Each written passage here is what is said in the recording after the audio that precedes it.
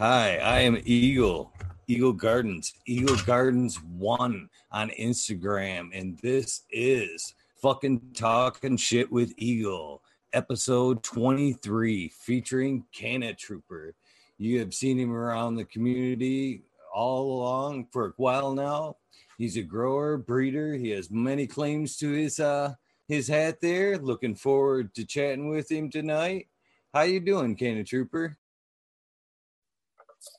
I'm doing good, man. How you doing? Pretty good. Why don't you tell everybody a little bit about yourself and where they can find you? Well, I'm Canna Trooper on Instagram. I don't really have any YouTube content or anything right now. I just post once in a while on my Instagram. I've been doing this cannabis stuff for a little while now. I started growing actually like when I was 13. I had a bad run-in, I guess, with ADHD and medications like Adderall and stuff like that, and it was not working for me, and I started smoking, and I really liked it, and I decided to start growing it. It worked out well for me, but I kind of bit off more than I could chew when I first started doing it. I got into cloning, and I thought it was like so cool. And I started taking clones on clones on clones. And before I knew it, like the whole crawl space we were growing in was completely full. So we ended up just taking them out into the woods and just planting them. And that's kind of how I got my start there. And I kept up with that grow because it got big and it developed. Someone else took it over the years, because I joined the military, and I could only come up like on the weekends or every other weekend when I was still stateside and help out with it then. But it was like my escape. It was my therapy. It's kind of how I kept myself level-headed throughout the service. And I always look forward to coming back to seeing all the green ladies and stuff when I came back from the desert too. It was just like so fascinating to see green in the first place, to just see it so displayed like that. It was so much fun. It really helped me kind of like zen out when I'd come back home. Yeah. But nice. 13. That's a pretty early start, brother. That's real early start. I grew up on a vegetable farm. I grew up on a vegetable farm, so I was just exposed to it early. There's like the back end of the property. And I just didn't know what it was. It just wasn't a thing. Nobody really talked about it. Nobody really hated on it. And then as I got older, I put the pieces of the puzzle together, and I was like, oh, that's what that is. Nice. Hell yeah, that's funny. That's a cool story. So I guess what were you smoking on back then? What was that holy grail that you found back there? So, I am near the Appalachian Mountains in the southeast region where I'm at. And the thing that they had down here, and the way the story goes, is there were some guys from Canada that came down, and they had a strain called Beasters. And they got a few cuts of that. Yeah. And I knew you would know what that was. But because I'm originally from Toledo, Ohio, so I'm like right near where you all are at. So But they brought that down, and a bunch of the growers up in the mountains, they got their hands on it. And I had some seeds that I got from Bag Seed when I first started out, and then like I tried ordering some seeds, and I can't even remember what the first strain was. Probably like AK-47 or something like that.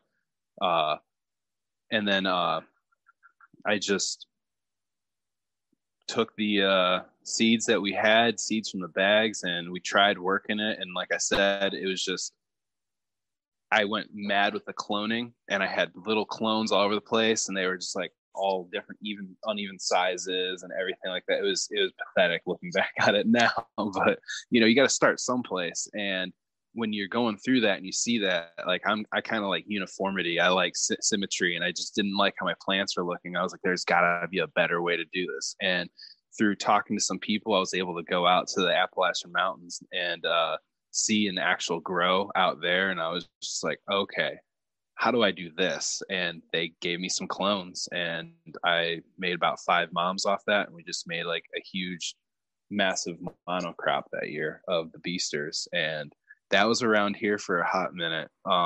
We had some Northern Lights, and we just called that our headies. And we would get in other stuff from like New York City sometimes, some like Panama Gold back then. Man, I'm just picturing the scenery you're painting for me. I can just what a great growing up, man. I could just see just climbing over the top of this mountain and like seeing this beautiful cannabis field, and just like what a great day. What an awesome moment, man. I could just see it in my head. It'd be pretty fascinating, man. I would love. I've never seen nothing like that firsthand, but I do love the mountains, and I can just picture it, man. It'd be fucking amazing. So I don't mean to interrupt you. Keep going. It's just I can see it, it's brother. totally yeah. No, I'm glad you can. Yeah, no, I tend to ramble, so cut me off when you need to. It's your show, man. So yeah, I kept going from there with that. It was really cool, like you said, going up into the mountains, and you have to hike back in there, and it's a hell of a hike to get some of these guys' farms, and they actually have like some freshwater springs coming off the mountains, and that's how they irrigate their stuff. And it's amazing, like how some of the stuff they did.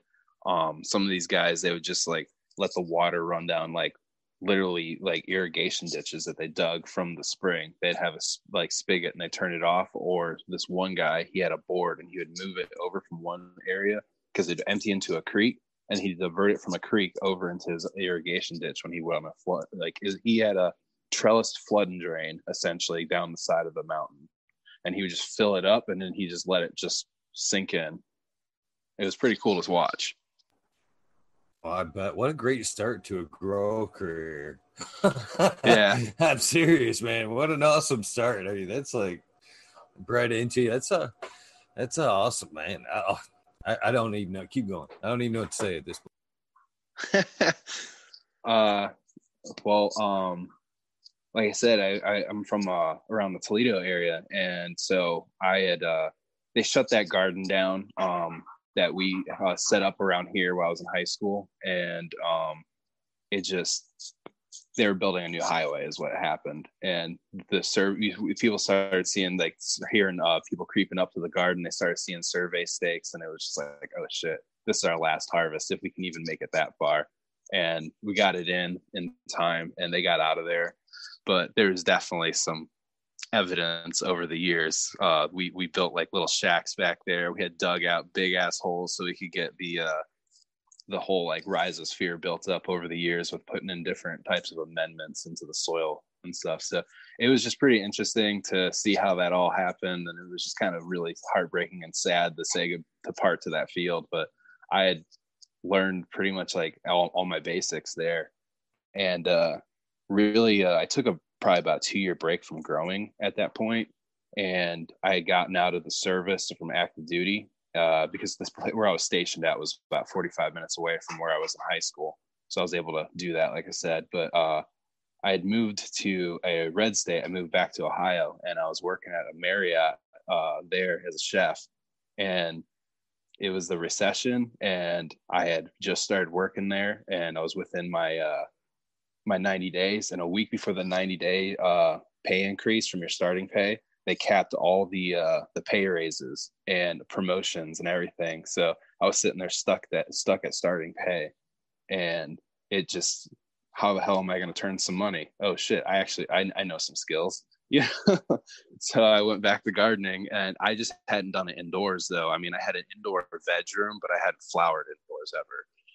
So that was like a little nerve-wracking for me at first, especially because I was in an apartment. I had neighbors above me, next to me, below me, all that.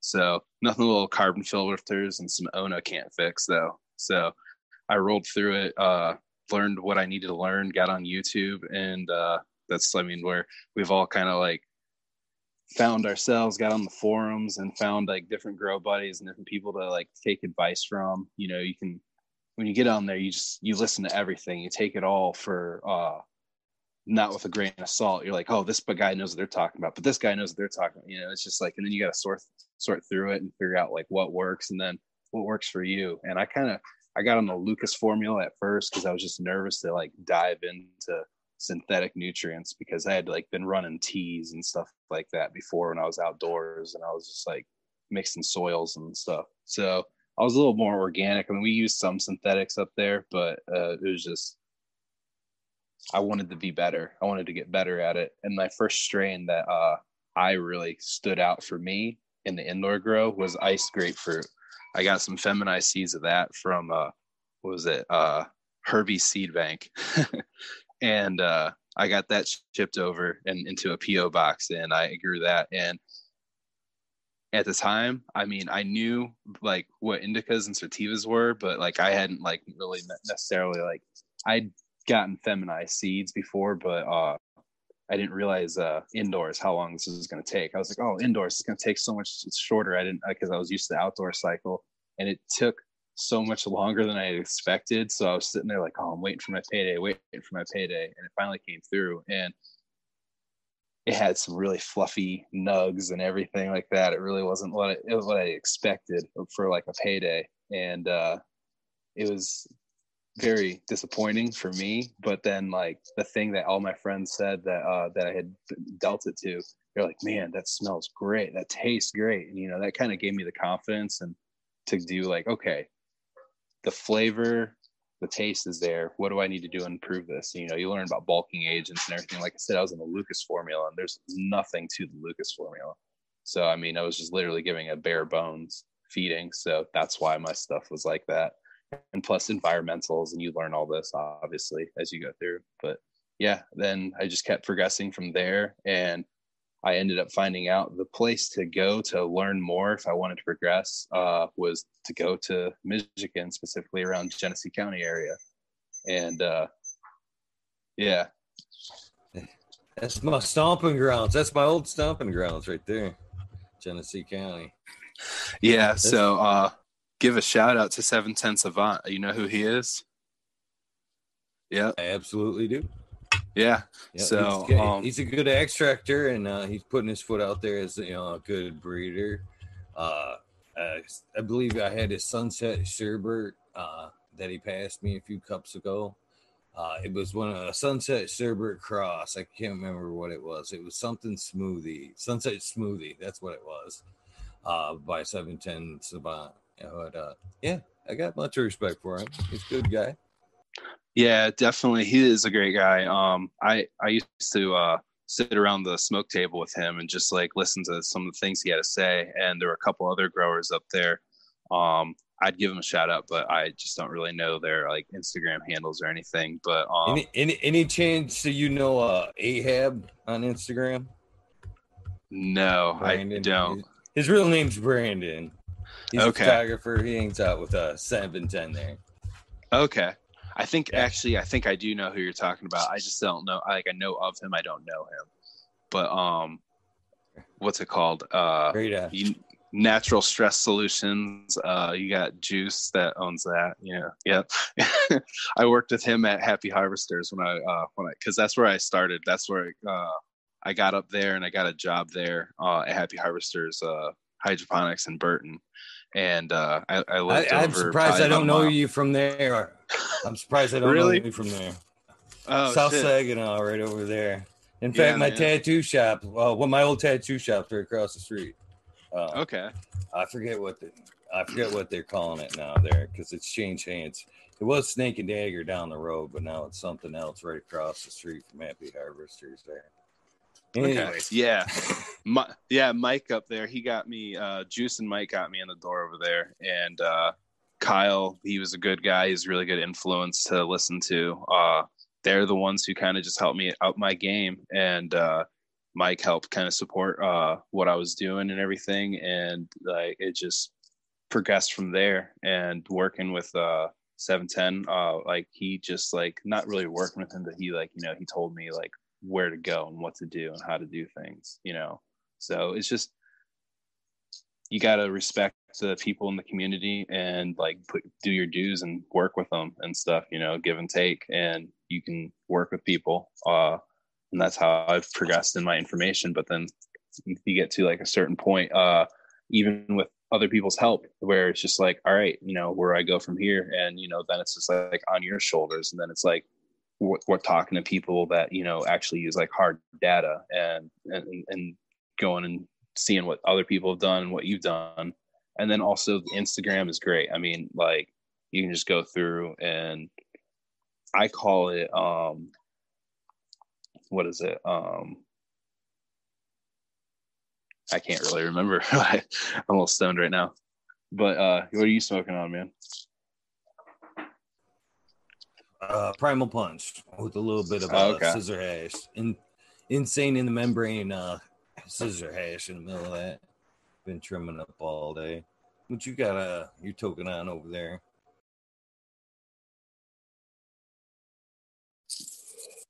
This is a Caesar, actually.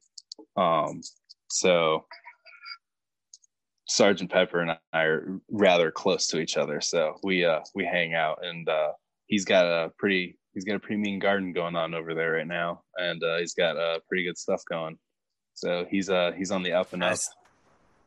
I seen those Caesar buttons when he was on. Pretty impressive stuff he's got going on over there. Well, let's hear about it. What's it taste like? He didn't really. You told us about it, but we didn't get a smoke report. Let's get a smoke report out. I like it. It's really clean. Since I've met him, every run has gotten better and better and better. And like I said, he's been upping his game, and this is probably the best he's had so far, hands down, actually. And this and the Hog's got nice citrusy tones. This is just like kind of funky little OG to it. So, I mean, we used to grow OG 18 and stuff. So, I mean, you like, that's really, really OG. So you get like a hint of that in the here, and then it's just more gas after that. Ooh. Well, the OG, a good OG to me has got gas, but if you're adding gas on top of gas, it sounds super good. Yeah, exactly. So yeah, no, it's a what is it? It's triple OG and Gorilla Glue. So I mean, there's some glue in there. You can definitely, yeah.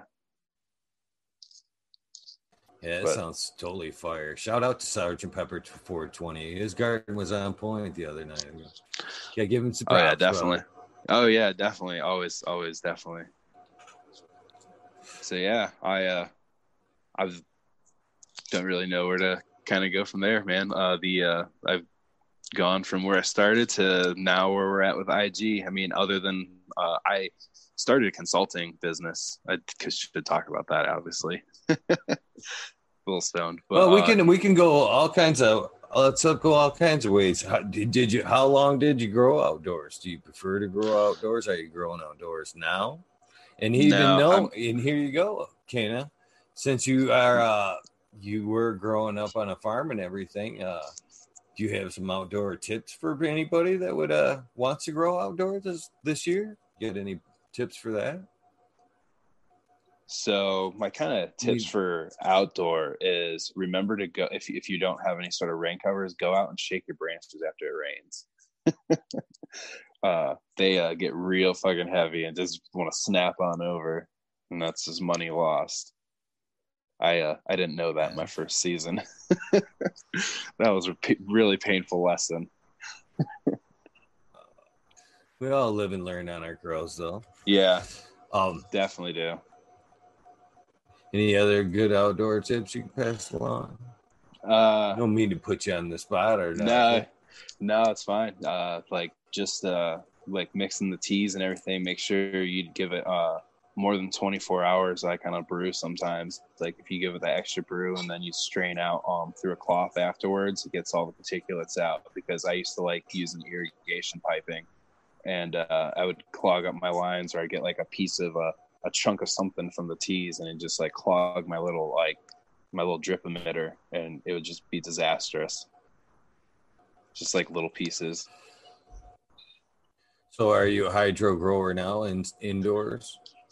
So preferably when I do have a garden. Currently I can't have a garden because doing the consulting in the state I'm at, I have to go into other people's grows for one. So I can't necessarily like have mine and then like cross contaminate potentially. It's not nice to them. And then like I said, I'm in a red state.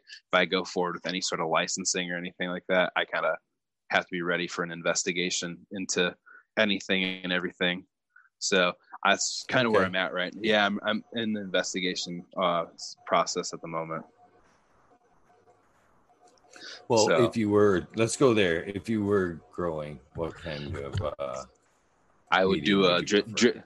I would do cocoa with some perlite mix in, and I do a drip irrigation system. So kind of is that similar. I don't mean to cut. Go ahead. No, go. You're the guest here, brother. I'm cutting you off. That's fine. No, I was gonna say Sergeant Pepper is pretty much like how he would do it. He's going over to LED lighting, and definitely like to be able to keep the heat down. I definitely like being able to palletize stuff on some of the pallet racks. Those are where I would go. That's where I would lean more towards. There's several different ways you can do that. And different light companies, obviously. So it just really kind of depends on what type of financial backing you have when it kind of all comes down to it, like how you start out. Because one, if I have a low kind of, say if I were to get a investor, I could go and just get a bunch of A-wings and just put a bunch of like AC in the room and just pump it out, get some weight going, and then have that build into like a payday for the next thing and just keep upgrading with each grow. You can start out like that. That's obviously the walk, crawl, run of it. But if you were to say just start out sprinting from the get-go, yeah, I'd want to do like Floraflex. I'd want to do Science LED. If I really just want to go for some weight, I try maybe going for some of those Grow Crafts and see if I can push the PPFD up to the max because those things push out some micromoles. And it just really kind of depends on where you want to what you're trying to do. If you're going for weight, if you're going for quality, if you want to breed.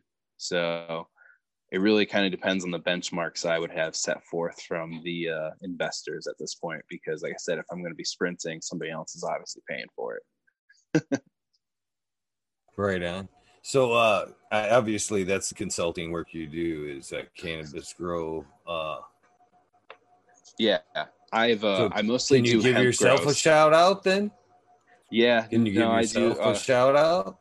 I do cannabis. Canna Trooper Cultivations is the consulting. I go around to mostly like, because the region I'm in the Southeast. There's mostly hemp farms down here that I go to. I've traveled outside the state to a couple THC locations, but they're more or less underground, so I can't really shout them out too much. But I've gone to Asheville, I've gone to South Carolina, I've gone to Savannah, Georgia, gone up to Virginia, I've gone out to Tennessee, and gone up to Ohio that's one I can say for a THC grow up there, but I can't necessarily say who because there's just like a non-compete thing going on right now. So that's been the extent of it all. Well, go ahead and tell me about your consulting and any advice that you would give like a grower. That's good. Can you just go ahead and say I'm a customer, Chad's a customer. Let's walk me through a little bit of consulting here. So essentially what I do is I want to know what the customer wants out of this. Everybody says, I just want to get money. I want to make money. I'm like, okay, well, that doesn't tell me who you are. I want to know who you are and who you want to be in the space. Do you want to be in the top 5%? You want to be in the top 1%? There are things I can tell you on how to get there, but a lot of people don't want to listen to them because in their mind, they've already made a decision on what they think they're going to do and how they're going to get there. So you really got to get a feel for what's in their head. And you can't really break away too far from them because they're the paying customer. They're paying you to do what they want. And it's Burger King. You gotta do it their way. And you gotta really listen to them. You can suggest things and you can tell them, but until they trust you, they're not gonna listen to you full heartedly right off the bat either. So it's a painstaking process of balancing and not hurting someone's ego. And usually as a consultant, I'm coming in and there's already a grower there. There's someone who's managing this as well. So you've got their pride and ego that you got to get past. You got the owner's pride and ego to get past, and you got to get through the relationship that those two have built usually as well.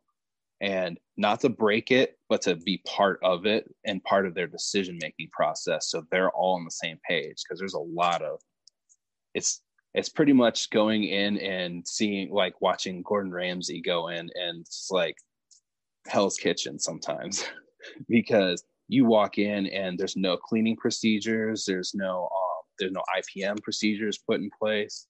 I mean, it can be very painstaking. So I really need to know where they want to be and who they want to be in the space. And once I figure that out, I can better direct them on the path that they should be going on. And a lot of people, they think that, also once you have one consultation, it's kind of a one and done, and they'll just go from there and run with it. Like I said, because they've already got a grower, and they're like, okay, well, I've used the information that you can provide for me. Now I'm good, and we've paid you, and we can go on. And it's just like, all right, cool. Like I'm fine with that if you guys are. But what I find happening is that people want to keep coming back because, okay, we've done this. What else can we do to better this? Now that they've listened to you and you've established that rapport, that trust.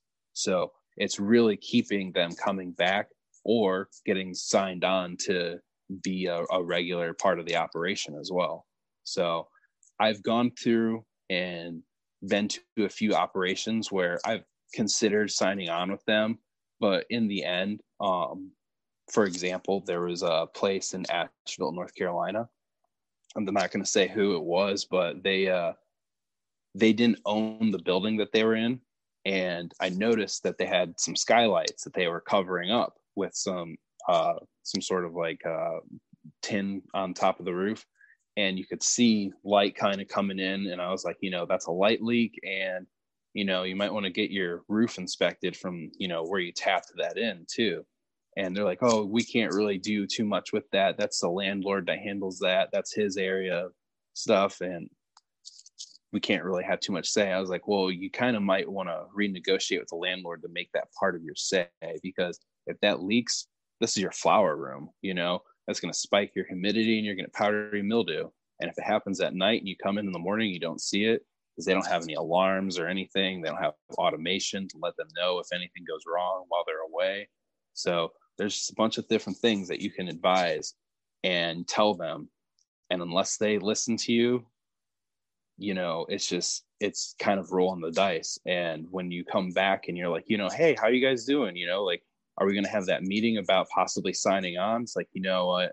We can't really do that anymore. Last weekend when we went to go harvest, we decided to save the harvest for Monday morning instead of doing it Friday night for okay, it's harvest time, like all hands on deck. Let's chop these things down and start trimming, guys. Let's get these things hung up and dried. But no, that was kind of red flag to me there in my mind. But then they said the roof leaked all over the place. And it was specifically something I told them in my initial consultation with being in their facility for 5 minutes. It was one of the first things I said, get your roof checked. You need to work with your landlord. And it's just, like I said, you can tell people what they want to hear all day long, but when you tell them something that they don't want to hear, they tend to not want to do it. And I hate to say I told you so, but it happened. And you need to trust the consultant. If you're going to be willing to pay them money, you got to listen. And that's really kind of been the biggest challenge as being a consultant, is really get these guys to take what you have to say as gospel. Because they're paying me money already. And then I'm sitting in there, coming in there and telling them, hey, your business plan, scrap it. We're going to go ahead and do a whole new thing, if you want this done the right way. But they don't want to hear that. So then you got to put Band-Aids on their system and do it along their lines. And oh, well, we do this. Well, we do this, and it's just, hey, that's fine. I'll do it any way you want to. But in the end, if you're not going to follow this thematic sequence that I set up for you to follow and go step by step by step and hit all these benchmarks and check all these boxes as you go, I can't, if you break that system, I can't be held accountable for, where you go with that. So that's also the other thing, is just, making sure that they understand, hey, you've broken from script here. So consulting, it's fun. It's a lot of work, and you got to be very diplomatic with people.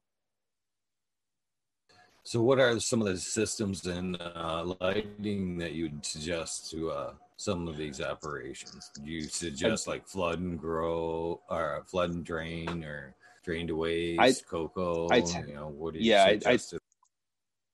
I tend to try to get them to go more towards automation and things that will cut down their nutrient, the amount of nutrients that they use, the amount of soil that they use. So yeah, flood and drain system would probably be the more easy system to kind of go to. A lot of people, for some reason around here, really like not to knock on it because there are a million ways to skin this cat. But deep water culture, and that was another thing that was a big red flag. Like I used to do deep water culture all the time. It's great, but something I've noticed is that it will, because you're just sitting in the same nutrient solution, they have nothing to do but uptake anything that they're just sitting in. Is that if you have some heavy metals in your nutrients, it doesn't matter how much you flush, it's gonna pretty much be locked in on that. So that was one of the things. I actually have some pictures on my Instagram of when I was at that grow, and they have they have a current culture deep water culture system, recirculating one, and it's a great system. Not to knock on it or anything, but they just weren't flushing. I showed them the new standards that California at that time had just put out towards their testing, especially for the heavy metals count in particular. And in California, the threshold they have is 0.2, and I think that was, or 0.02, one of the two. And the count that they came in under arsenic, and that was for arsenic heavy metal. What they came in on their hemp testing was 45.1. So, and the threshold was underneath a decimal point for California, and there's no threshold standards over where I'm at yet, because they don't have to necessarily get it tested. They say that, oh yeah, we get a third party to test it, but did they really?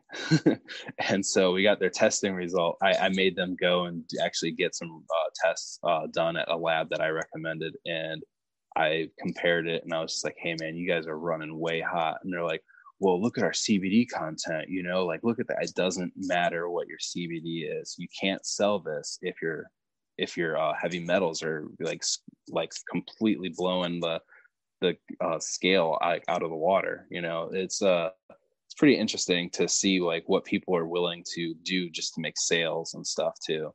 Like I said, I'm not trying to knock what people do. There's a million ways to skin this cat, because and this is a real number. They were selling that stuff for $45 a gram, and it's like hemp CBD flower, and it's completely just like off the charts with heavy metals. So it was just like getting those people to come back down to earth was definitely a chore, and it was definitely not a success in my book. I'll go ahead and admit that completely. Like, I wish I could chalk that one up, but they didn't want to listen, like I said. And that's what the hardest part of being a consultant is getting them to get on script with you. So, but other than that, being a consultant and working with like all different types of growers and seeing how the community is building up and seeing who all is interested and seeing all the other ancillary businesses that work with this, working with all the hemp boutique dispensaries and stuff that are around here, showing them how to help present their shop and helping them learn about like cannabinoid system and everything. It's just being able to help them connect with the local populace and engage with them to help educate them, so that when they do let THC come here and be legal, we can have some standards, and the customer base knows what to look for, knows what's boof and what's not. Well, at least you guys are getting to be able to practice your skills on the hemp. So you guys be ready to transfer over when you can grow some THC flower there. You guys will be quickly switch over there. Yeah, no, there's definitely keeping my hands on that skill set so that I don't lose it. Definitely have to tip my hat to some people that helped me be able to keep that going, keep that alive. But wish I could say more, but just trying to protect them. But yeah, there's definitely a strong local community, and I feel like if they would just let us be open and free like it is up there in Michigan, it would just all these people would be able to connect with each other. All this business could be had, and jobs, and just better the economy, because they really, really want it here, but kind of in the Bible Belt. So you kind of gotta convince all the church congregations first that it's a good idea. Yeah, I agree. I just wanted to dress Purple Thumb OG. Do you have your chat open in case you see some questions or somebody in chat you want to shout out there? Yeah. No, I don't have my chat open. Okay, Purple Thumb OG was asking me if I could get some soil people in. Yep, Country Roots will be here on Tuesday, and Detroit Nutrients will be coming on here shortly. So we do have some soil people coming on. One at a time. We can only do so much over here. Damn it, try it. Anyways, Canada. All right. So you've got to. Let's say I'm your customer here again. Here you've come into my establishment. You've got me running the flooded drain now. What kind of nutrients would you suggest you want me to use here? I would suggest Floraflex, to be honest. Excuse me.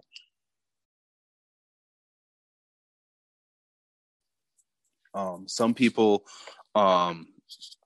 really like to stick to what they know, though. So when I have to go that way and I kind of go back to bottled nutrients, I recommend General Hydroponics to them. That's just my bread and butter, what I've used over the years and everything.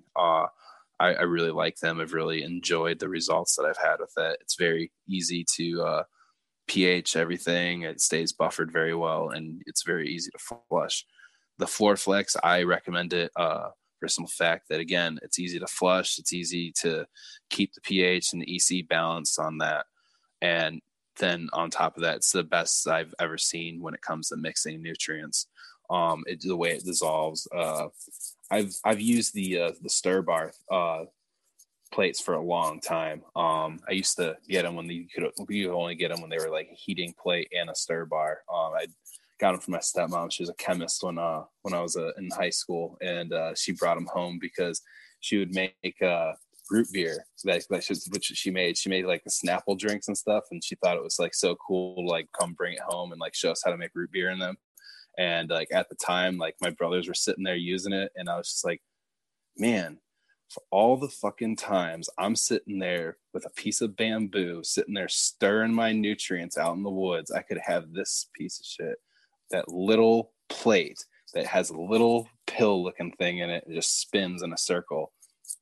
Best thing I did. I snagged it from my stepmom. Sorry, it's my stepmom. You know, I stole your stir bar thing from work, but it saved so much time for so many years, and that thing ran for a good 10 years too.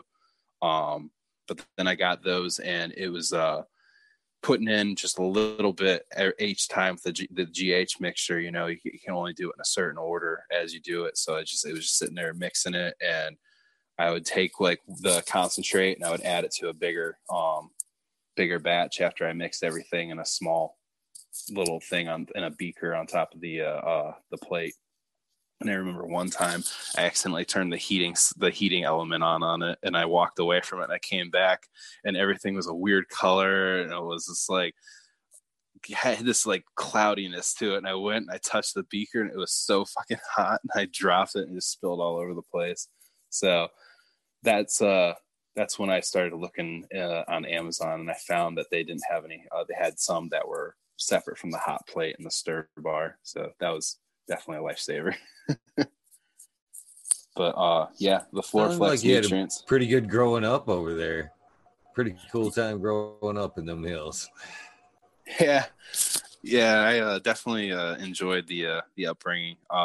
There's definitely some interesting people that you can go and meet out in the mountains. I live down just outside of the mountain area, so I'm more towards like the cities and stuff like that. And it's always interesting to go up there and just see how comfortable and open everybody is with it, and then come back to the city and just be like, oh man, you know, can't talk about it, can't even like think about it around some of these people.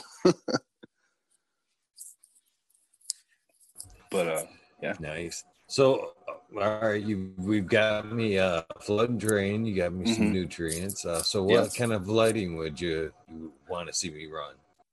So generally, again, I would try to go towards like say like science, but you know, going to that price point and getting someone, you know, to completely understand the spectrum aspect to that and making sure they keep it tuned in, you know, that's something that's going to have to be more taught over time, I feel. So giving them, because a lot of these people, you're bringing them over from HIDs, high intensity discharge lights, mostly like high pressure sodiums, double ended bulbs. Everybody's doing like the Phantom 2s or the Gavitas.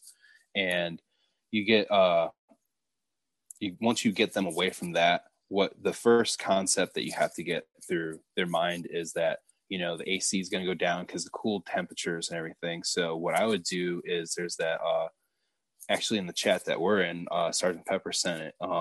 It was that Lux light. I would recommend that white one that like you can hold from the two center supports. Can't remember the model number, but I think it's comparable to the micromoles per joule that the Growcraft does, and that I feel is a good fixture to transition someone from HID over to LED with that's used to commercial size operation.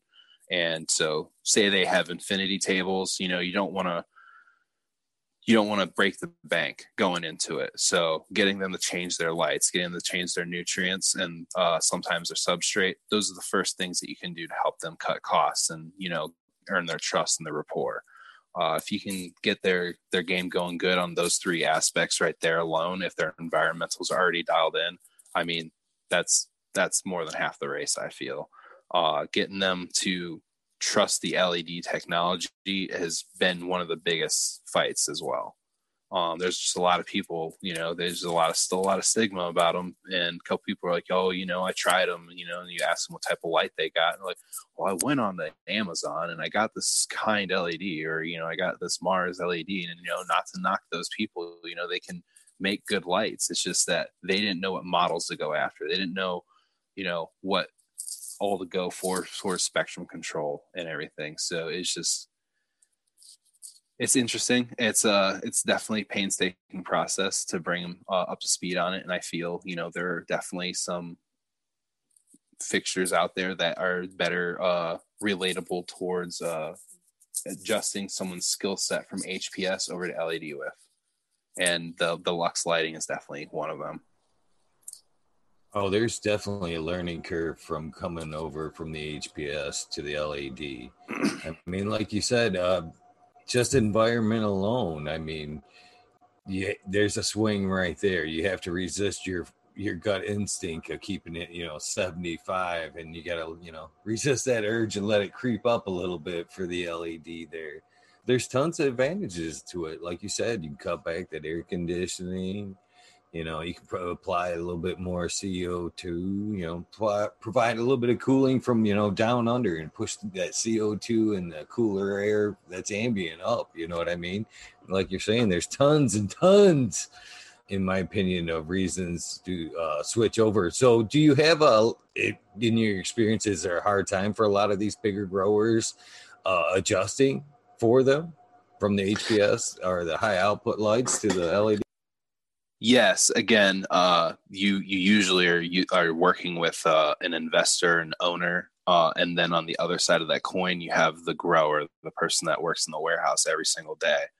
And so, like I said, you get one person you're trying to sell both of them on this, and so you get the person who's spending the money sold on your concept, and they hire you and they bring you into this, and then you meet the grower after the fact of them agreeing to your concept and all the changes you're going to make to that grower setup that they've been working on day in and day out for the last year or years. So now you're going to come in, some stranger off the block, he doesn't know who the hell you are, and meet them for the first time, and then you're going to tell him how to do his job. So it's real, and tell him that, you know, hey, you're going over to LED instead of HPS, and it's a struggle. You know, it's like if I came into your garden and say, you know, let's just say your boss, your wife, you know, tells you, you know, hey, he's going to come in, he's going to change every single light that you're going to be using to something else. You're going to use a different substrate, and you're going to change your fucking nutrients on top of that. So I don't think you would like that very much. So there's really kind of they're open, they're receptive. You know, they've usually been briefed on you coming in, but still you gotta break them of their habits. It's there's the saying that I hear a lot of growers kind of come in with, you know, like if I might get a big grow and everything, you know, and I have employees, I want people that haven't grown before to come work for it. So I don't have to break all the bad habits that they would have from their own grows. And that is so true going into other people's grows and trying to break old habits and trying to get them in line with the standard operating procedure that you've like written for them and that they've agreed to through contract and that they'll do. And that's like the training that you're going to set up for them. It's really hard to keep them on script. So that's another big challenge within being a consultant in this.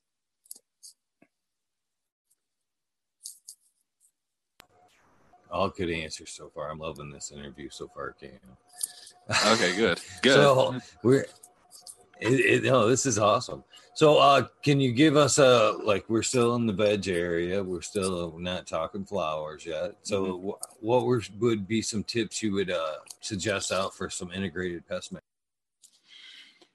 The biggest thing I can tell someone that can really boost their game in the flower room is, if I'm already advising them to go to Floraflex, is to invest into some maybe teas or some organic kind of root drenches so that they can promote the root development. Say you have a slurry tech, you can go ahead and develop that when you do transplants. That's a really good one. Be able to throw in there. That's an easy one from the start out with.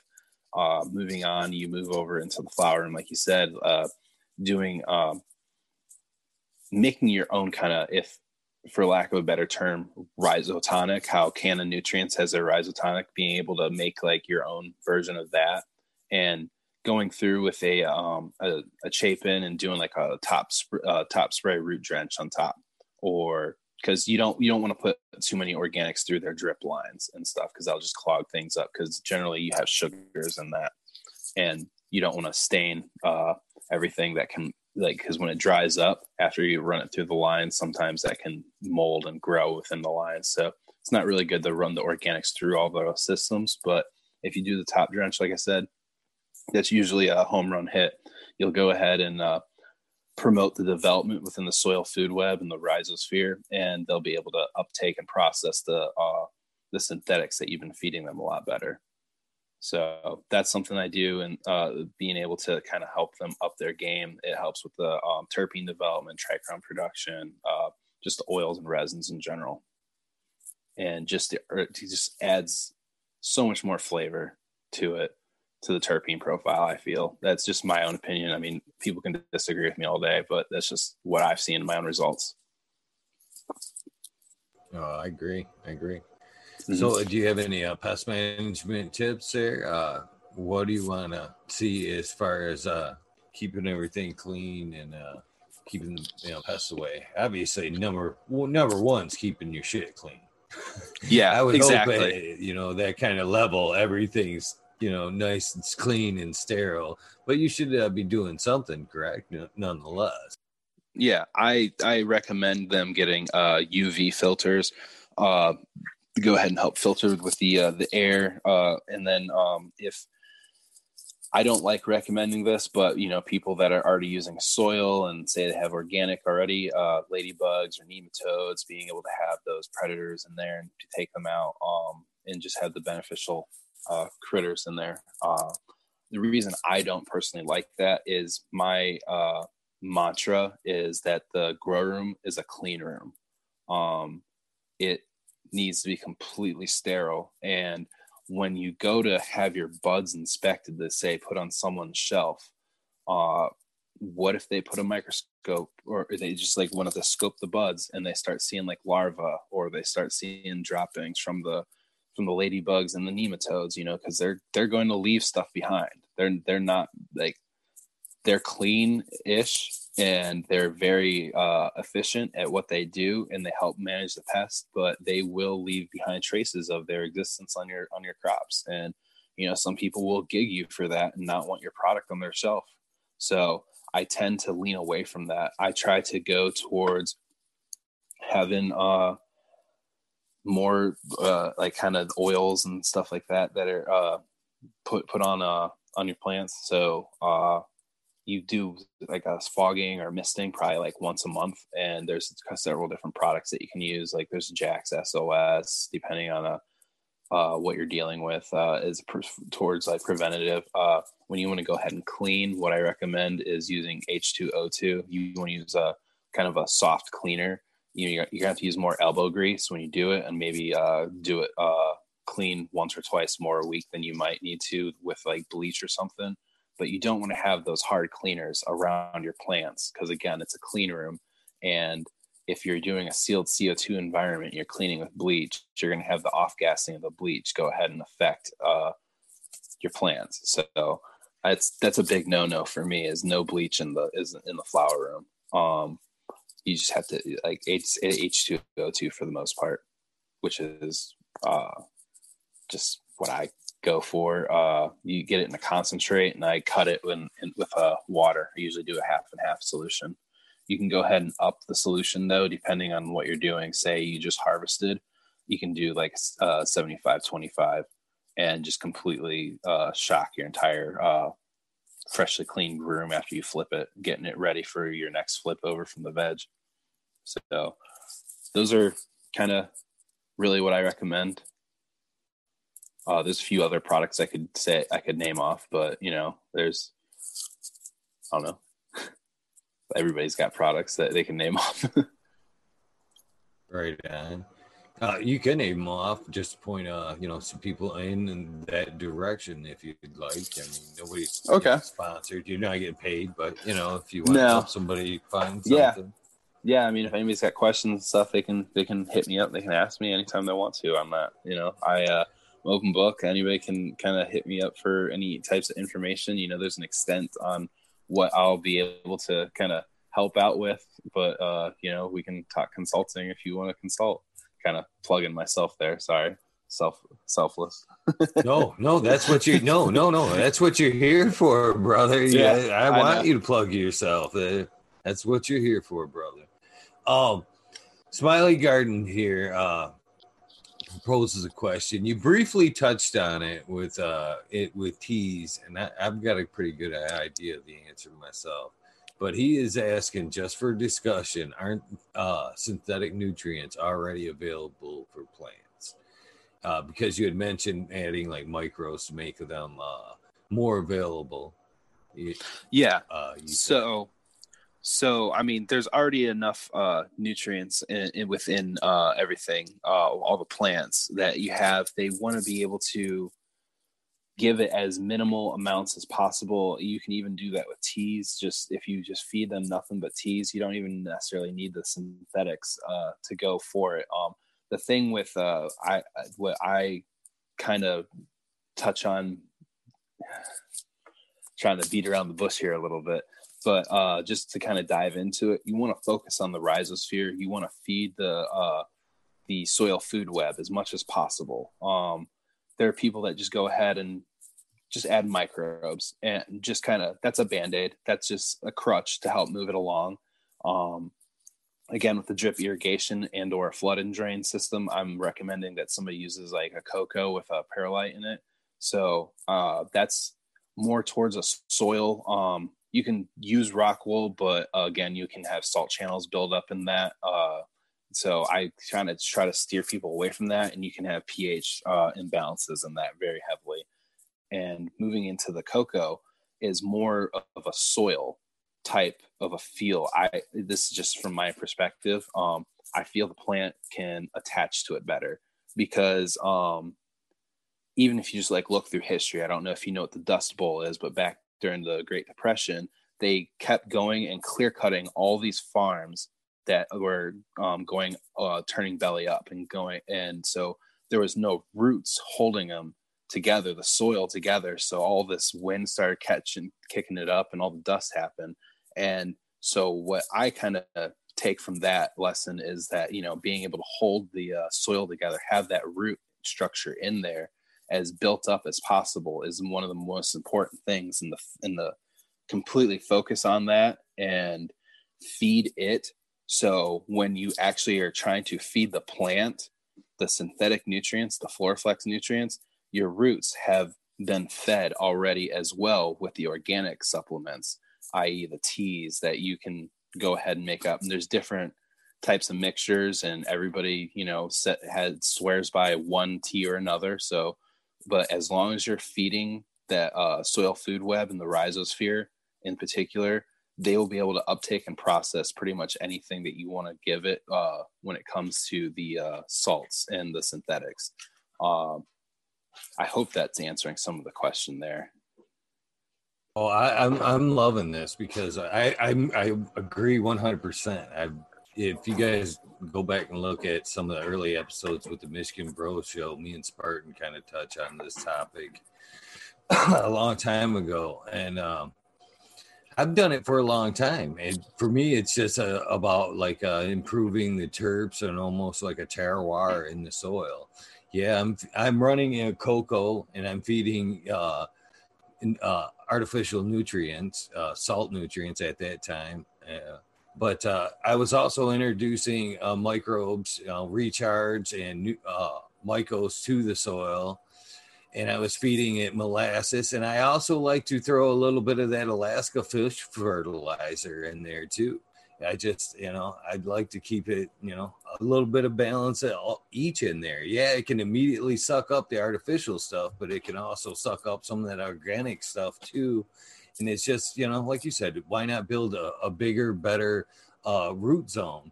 And I was explaining this last night with Boom Farms. It's when I harvest and stuff. Yeah, my what I take out top, my weight, my biomass measure is a good standard to go by. But as a grower myself, I'm looking at that root zone as my judge of how well I did. You know what I mean? If that root zone, that pot isn't fully maxed out, them roots aren't as white as they can be, and they each one have the little fish bones on them, there's room for improvement up top and down below. That's kind of the way I've always saw it, and that's kind of my answer on that question. Oh yeah, no, absolutely. The thing that I've kind of steered towards again is towards the Floraflex, the Pot Pros, and you can see people in the community how they pull the roots out and they see these big, huge, just white root masses that are just like these squares coming out of that. And what I've also noticed going around and looking at other people's posts about how this happens is that the best way is those caps on top of it. And I've also noticed this on Pedro's grows as well. He puts that tree skirt over his organics and he covers it, and having that complete darkness over, or that seal, allows the roots to just grow all the way to the top of the soil right there, to the ceiling is what I call it, making sure you hit that ceiling all the way. Because if you just put drip emitters in on the top part, say some of the Floraflex irrigation equipment, the roots are only going to grow up to that point, and wherever the light is touching the exposed cocoa, the roots aren't going to go ahead and maximize the space in the pot and grow all the way to the top. So if you have that and you have it covered and you don't have any light exposing to it, that'll allow for all the roots to grow up to the top. And the other thing about those caps that you can put on the Pot Pros, they have all those little ridges, and every one of those ridges is a little opening for it to distribute itself, and it spreads out to all those roots that are reaching towards the top now because they don't have any light reaching them. So now you're able to completely distribute like the water throughout that entire Pot Pro very evenly, and it's eating it up as soon as possible. It's reaching for it. It's so hungry. So I mean, that's the best way I can say to maximize your rhizosphere with using some of the Floraflex technology. What do you think of that EM1 that Pedro runs? That's actually what I recommend. That's when you get into microbes, it's one of the cheaper microbes to use, but it's also one of the more effective microbes. I mean, EM it stands for effective microbes itself, so it's real good. The Terraganics guys know what they're doing.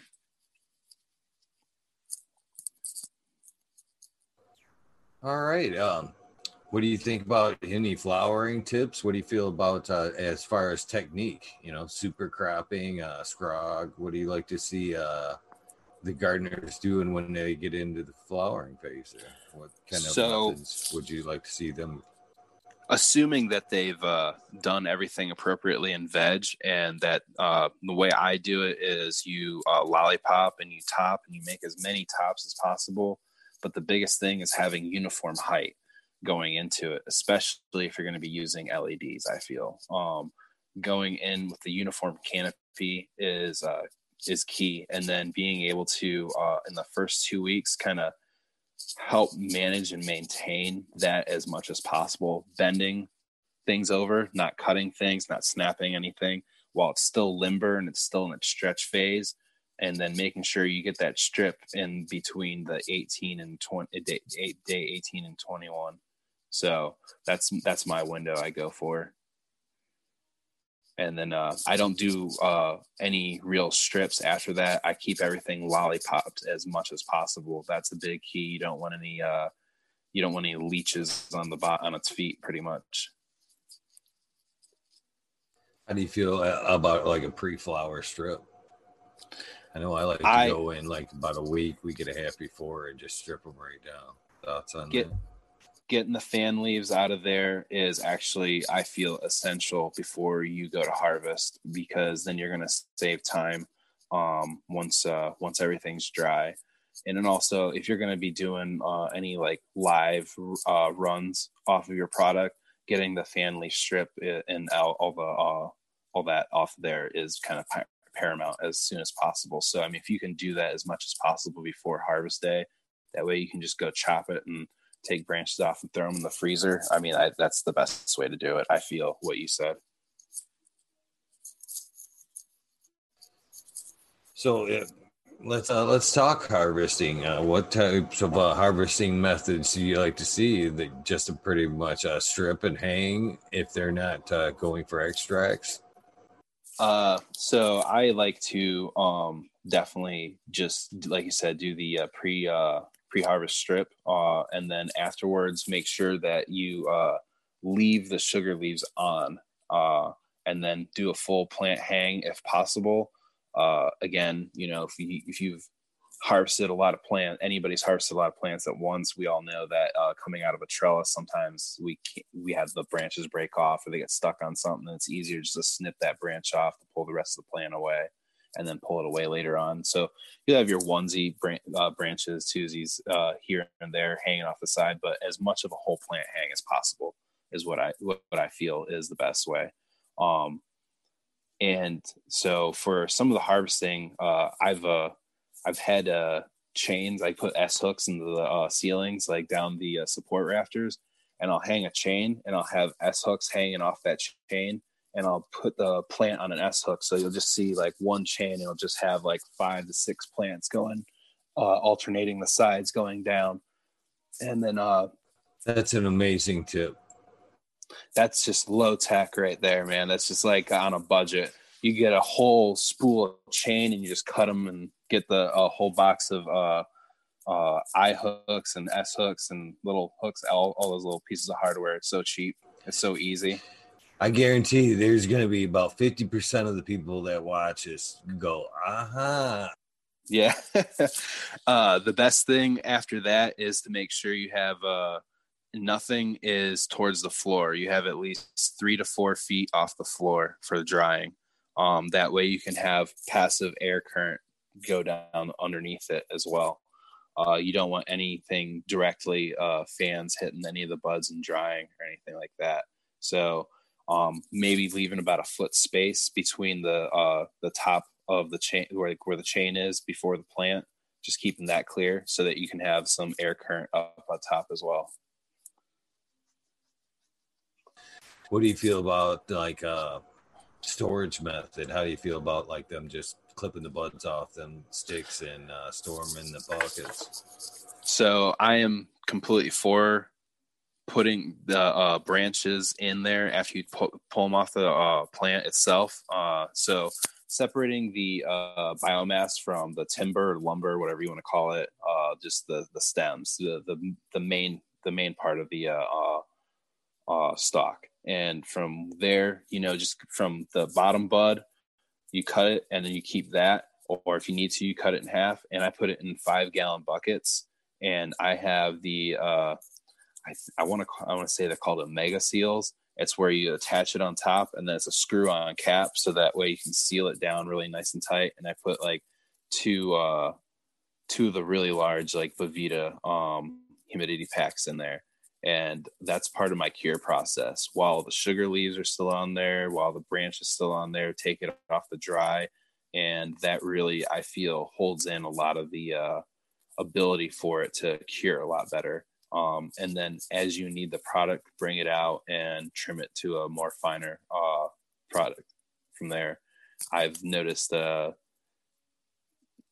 difference in the flavor alone, and just the overall high when I do it like that.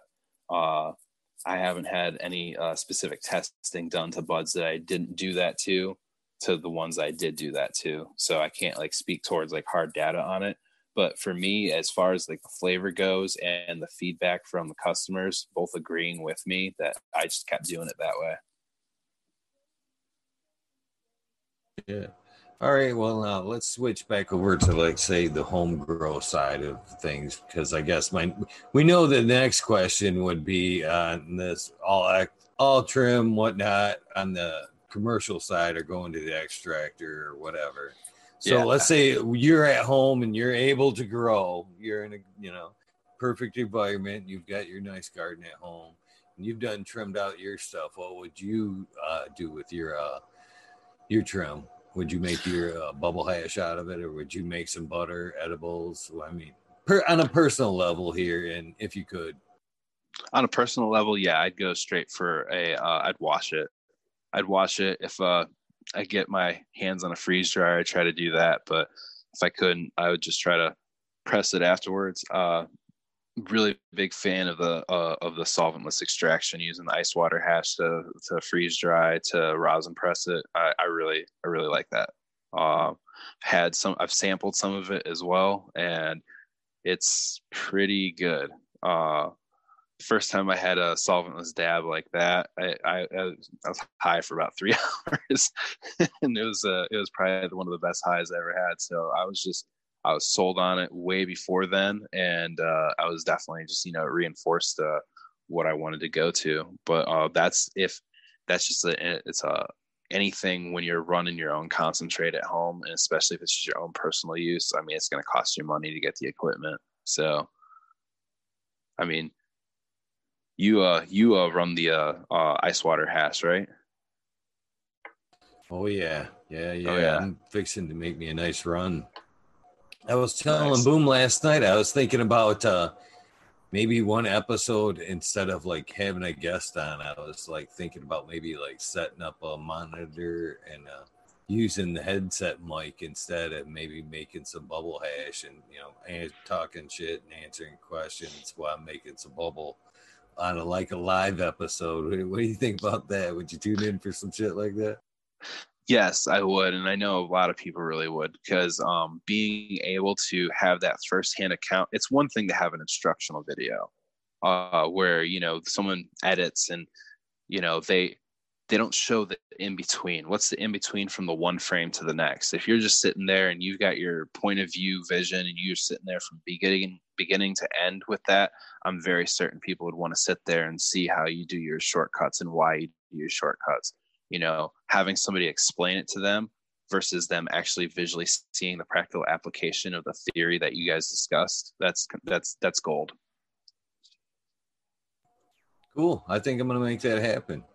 So I've been separating. Not only I've been separating some good material too. So that run will be a beautiful, just greasy, epic run. So yeah, okay. I think I'm gonna do that. Hell yeah! In a few weeks, I think that's gonna happen. Hell yeah! So let's we've taken me pretty well through most of like a standard grow. So let's talk hemp for a minute. Okay. How you guys liking that? What are you doing down there? So the hemp is definitely really tricky to get people to kind of understand, because it's just like cannabis, almost exactly like it. There's when you're messing with the flowers, like the way they're doing it right now is they're crossing it with actual cannabis strains so they can bring the different terpene profiles. But like what they're having to do is they're breeding it and diluting the THC content down while still trying to maintain that terpene profile and bring those flavors over and put them into the actual like hemp classified plants, ones that you can also get certified, have a certificate of authenticity on, so that they're registered with the state and that the state approves it. So, you know, when you go and you run these strains, these are recommended by the state list, meaning the state has already gone and run tests on them to prove that they do not run hot when they get tested. So more or less that's saying you won't have the cops come and mess with you because you grow these strains instead of some off-brand ones or some specialty ones. So it's really interesting how that's kind of working out right now. Being able to get hemp strains with the certificate of authenticity is definitely where people who are getting into a hemp game, or you want to grow hemp yourself, that's where you want to start out. Being able to stay within your parameters, that whatever state that you're in, the guidelines they've set forth. So whatever threshold they deem is like too hot on the THC scale, using what we have discussed here tonight, and if you put that into the hemp plants, you're going to run them hot. They're going to push up. That THC is going to bump up, because like we run for max efficiency when we plant all this stuff out in the craft market. And if you plan max efficiency on the hemp, you're going to shoot yourself in the foot. You're going to have wasted your crop, and then at that point you have to run it all in the concentrate, and you have to dilute it at that point, because that's what they do here. But the other part is they're using, and I personally don't agree with this. I think the whole plant can be used and it has purposes, but I don't think it has purposes for medical application necessarily. Because when you're sitting there and you got to use the whole root ball and everything just to get every little scrap of CBD out of it, that tells me something. That tells me that, you know, you need to focus on your flowers a little bit more, and being able to bring their terpene profiles up. You have to be able to bring their CBD production up, which means you're not bringing your trich development up at all. So, but then again, that's a double-edged sword. You could run them too hot if you push it. So it's a really fine balance. That's the biggest thing, is trying to find the balance. And what is it? Floraflex has, I guess, identified that. And I think they're coming out actually with a hemp formula that I've been trying to see and get my hands on a little bit. But we'll see how that develops. I kind of just want to see what other people will do with that first, kind of see their aches and pains, their growing pains with it. It surprises me to hear that you guys are using the hemp to the THC plant to breed the terps back into the hemp, because I was actually kind of hoping that you were going to tell me just the opposite. We were going to be able to use the hemp, these large hemp crops, to, you know, maybe discover some new terps that we could breed back into the THC plants. But you're kind of telling me it's more the opposite here. The genetic diversity within the hemp is as far as their flavor profile is not as developed and refined as the cannabis THC plants. So that's why more or less it's a shortcut. There probably is, you can probably find some if you do big pheno hunts through the hemp aspect, but at the same time, it's a shortcut. You know, the name brand, you want to bring that name brand from that terpene profile, and you want to bring it over to hemp. And that's what they're trying to do mostly. A lot of people are, because you'll see like Pineapple Express hemp. You know, there's Charlotte's Web started out as a cannabis strain, but now they have Charlotte's Web hemp all over the place. How'd that happen? You know, so that's exactly like what they're doing. And it's just really interesting as well, because they're using all this hemp to produce CBD, when CBD was originally discovered in like cannabis, like THC plant, which was the Cannatonic plant. That was like the original. So it's really interesting to see like how they've taken this and where how they've derived it and how they'll use that Cannatonic plant or derivatives of it to inject the pretty much inject it full of as much CBD production as possible, and then later on in its lineage and reintroduce like more THC plants to bring that terpene profiles down to it. Now, next thing that struck my curiosity was, and I'm not defending the hemp guys at all, because I think, you know, at that point you get to grow fields and fields and fields. Come on, you don't need to be pulling up roots, and you know, that's the way I kind of see it. But in the other aspect, though, I've also seen, and I don't want to speak too much on the subject because I'm still kind of dipping into, you know, it myself. But I'm seeing a lot of research from extracts being made from root balls, as far as like for lotions and shit like that. So there is something there, but are they mixing? My question is, are they just mixing it in with the hemp products that in general? Or are they doing two different separations and extraction methods there? Or is it just one dirty? In my own personal opinion, I'm not a scientist. I don't know if there is any sort of medical or cosmetic value to what you're extracting out of the root ball. All I do know is that there's a registrable amount of CBD that you're able to extract from it. And that's what I, from my own personal experience, have observed that they're using it for in the salves and in the lotions that you're talking about to introduce it. They're literally just trying to, I feel, in my own opinion, just suck out as much of the product out of the plant as possible in any way, shape, or form, just to make as much product and say that it came from the plant and to make as many sales as possible. My own personal opinion, whether that's true or not, I don't know, but it's what I feel I've observed. Okay, well, the only thing I'm going to say to that, I guess, is a shout out to Shango Los, because I know he has a couple of podcasts. I want to say they're like midway through his series on Spotify. But I know in particular instance, they're dealing with, you know, THC, you know, cannabis plants. So I don't know if that's making a difference there and what they're trying to extract out or not, you know, versus the hemp. But yeah.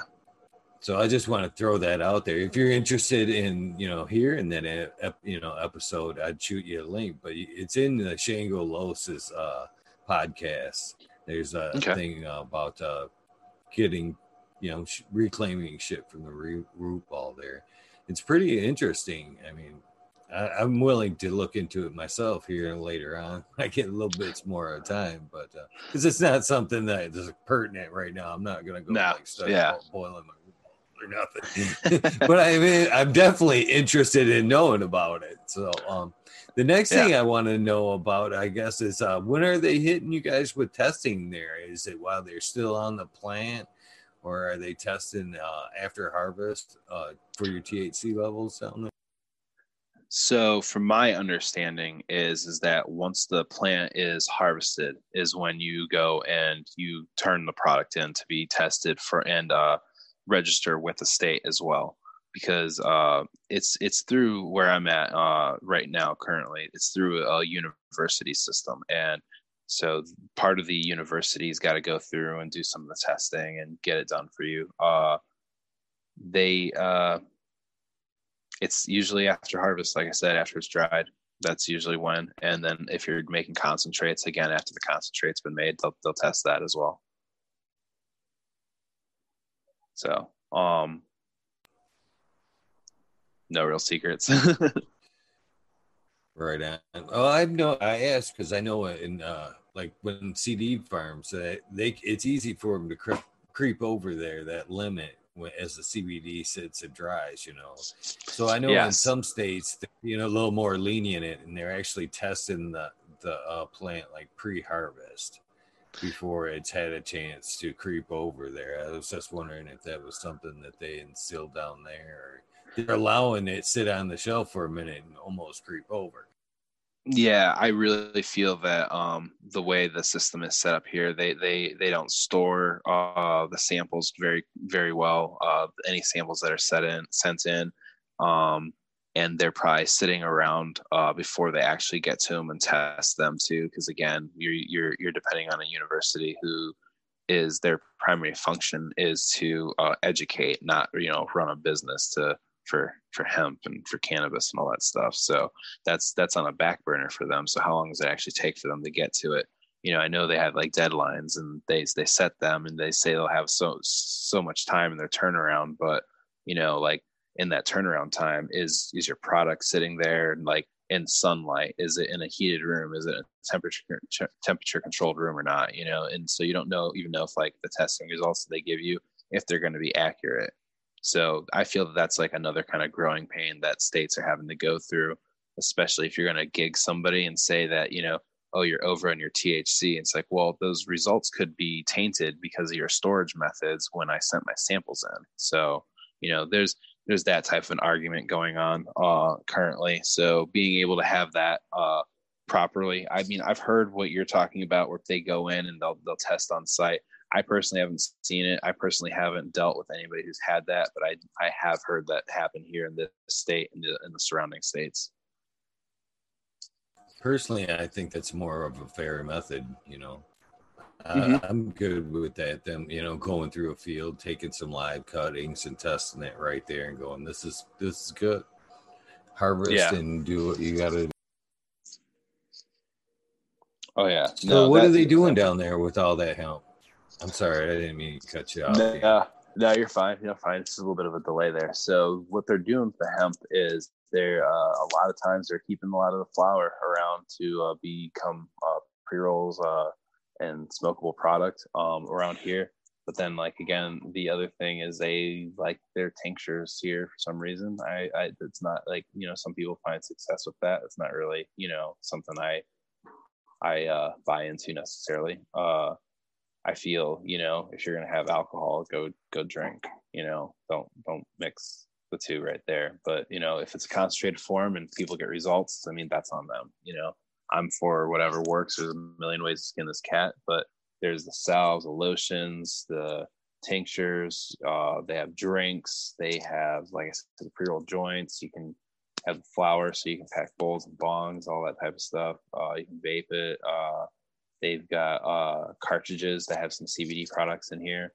The mayor of the town the city I live in and stuff, she currently got caught during this crisis, ordering food like on from to go, and you could see her CBD pen laying right next to the thing and in the frame of the picture. So she got caught up in that. And whatever. I mean, yeah, that was cool. That was another signal to me for like the area I'm in to be like, like it's on its way.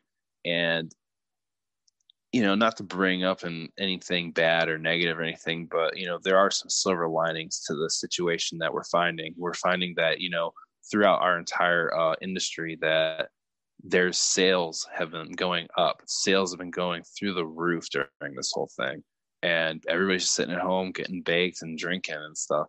So I mean, like, this is been labeled in one of the 16 essential industries by the federal government too. So that is setting a precedence, whether we know it or not. And I feel that that's like a big signal that everything's about to really happen, more so than it has. We thought we were in the green rush. I think the virus actually kind of kickstarted the green rush, but more so than anybody could have. Yeah, I am loving it too. I've noticed this just as well. And in here in Michigan, and they're doing the same thing. They're encouraging people to fucking stay home and smoke cannabis. And how awesome is that? It's really cool. One other thing I noticed about this, and I don't know if you can agree where you're at, but and it would seem like it would be just the opposite of what they're telling us here. You know what I mean? Here they're telling us, stay home, whatever. So you would think, like, let's rewind 6 months ago, okay? You went to Walmart and they were corralling they were corralling your ass into them self-serve fucking things. You know what I mean? So now we're supposed to be staying home and limiting human contact. So you would think they'd be like, over there. We don't want to even touch your ass over there. We'll clean the machine when you're done. Just we'll spray it down. Go over there. But up here, what I've noticed is, and I'm so glad because I don't like them damn things. You know what I mean? It's not that I'm like old school or whatever. I am like, when I go to the Home Depot and get my supplies, why do I want to ring up at a machine? I'm there for a home improvement. I'm a home improvement person. That machine doesn't have a home. I want somebody to ring me up that has a home. Please, I want to go to their house, and that's my thought on that. And it's the same way wherever I go. I refuse to reuse them things. But since this has gone on, I go to Walmart now. Every damn teller's open. People are rushing through the lines. I'm like, this is ass backwards, but I love it. You know what I mean? All the self checkouts are closed. I'm like, this is cool, man. Can we just go back to this? This in itself, if things go back, will help pick up the economy. Putting these people back to work and slowing down the machines. Any thoughts on that? Are you noticing that where you're at? Are they opening up the tellers again? They definitely they want the bodies on the cash registers is what I'm noticing, because that way they can just clean everything. More people are going to the checkout lines than the self checkout lines is what I've noticed, because usually like I have to stand in line for the self checkout, and now nobody's going over there. It feels like there's only a couple of people, because I just don't feel like people observe them being cleaned off as much as like someone who's sitting there attending their station like constantly, and they are able to sit there and clean it off every single time, and hopefully that helps like establish a little bit more pride in like what they're doing, because they're like, okay, I want to make sure my station's real clean, because I don't want anybody complaining about me while I'm on shift.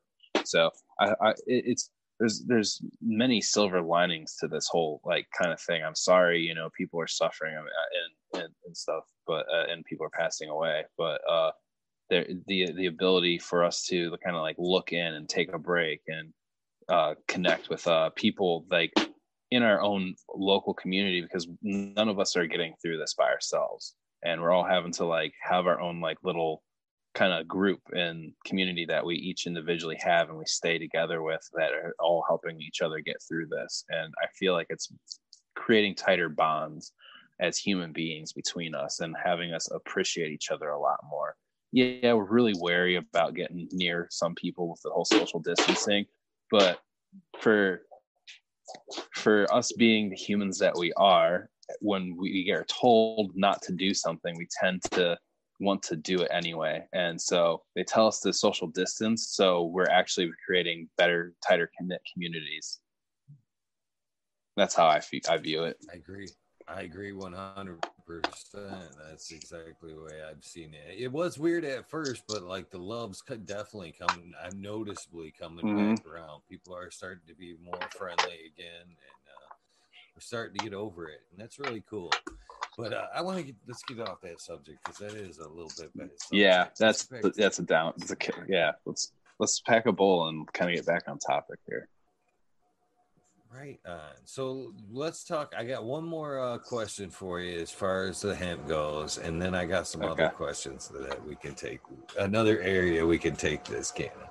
But my last question on the hemp was your thoughts on like a hemp-based CD products versus like a cannabis CD product and our base products. Can you grow like a CBD flower down there, or is it just? I know there's technically a difference, but how does that work down there? Again, this goes into your testing question, actually. And from what I've seen, and I've only heard people come and test early here and there, but I know for a fact that they don't test until you send the product in, because there's so many people that, like I said, they grow that THC strain in their garden, get it up and running, get seeds that they want off of it, or get the male or find the female enough. They have enough time between when it harvests and they send that test result in to find out like what its content is and what it is, get that test result, and they're told to destroy it so that they can get that information, that data, and be able to use it, and also have the genetic material in their garden to be able to populate it with the hemp. And they take that information and they try to, hey, if they know what they're doing, they can look for the signs and use a table and charts to be able to determine like what traits can be transferred over to the hemp plant, which ones are going to be dormant, which ones are going to be left behind. So there's definitely some THC going on down here. But as far as like comparing hemp CBD to cannabis CBD, hands down, cannabis CBD will beat hemp CBD every day of the week.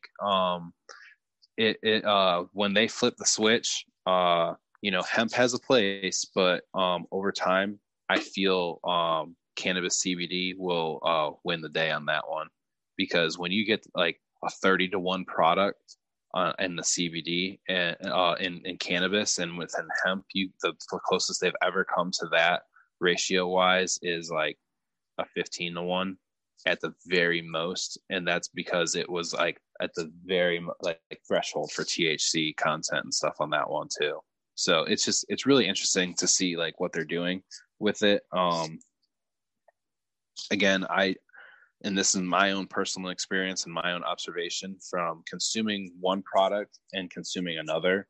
For me, hemp, it has its place again, but if I take a pre-roll hemp joint and I smoke down the whole thing, I feel pretty relaxed after it. It's not like, obviously it's not THC, but then I end up passing out for the next 8 hours. I just straight to sleep, big ass weed nap. And with the THC flower, CBD, I don't get that at all, and I feel maybe more or less that's because you have the hybrid aspect, and maybe just the sativa, there's in some of them and everything, there's more upper that helps cancel out some of the down. But even when I have a high intensity indica and it's not a full on like mixed hybrid leaning towards the sativa, and it's that more heavier couch lock, I still don't get like the tiredness that I get off of the hemp, because that's just if you ask Sergeant Pepper, I take a dab and it's pretty much lights out for me. After that, I want to take a nap. He's seen me like nod out in the chair just sitting there talking to him and everything. So that's how sensitive I am to like the cannabis flower. And so when I go to hemp and it makes me do that, and cannabis flower doesn't always make me do that, it's very noticeable for me. So I think people with insomnia definitely can benefit from hemp a lot better than they could from THC cannabis. But that's just my own opinion. So let's talk about breeding. That's another thing on your credit here. Have you bred some strains, and what have you bred, and what strains would you like to breed with? All that. You want to touch on that a little bit? Yeah, so it's been a while since I've done a little breeding, but I've had projects here and there.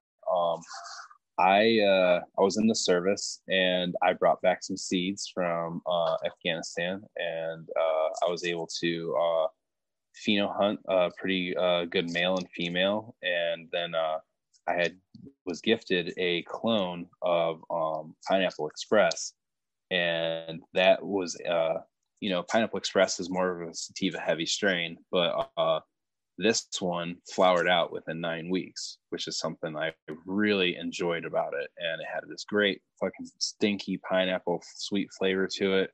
And so I took the male that I had from my what I call Purple Kush, essentially, because the place where I got these seeds literally had the biggest colas I've ever seen in my life. The entire plant, from about like 6 inches from where the stalk came out of the ground, from there all the way to the top, it was almost like one continuous cola, and you just barely saw the leaf tips sticking out on the sides.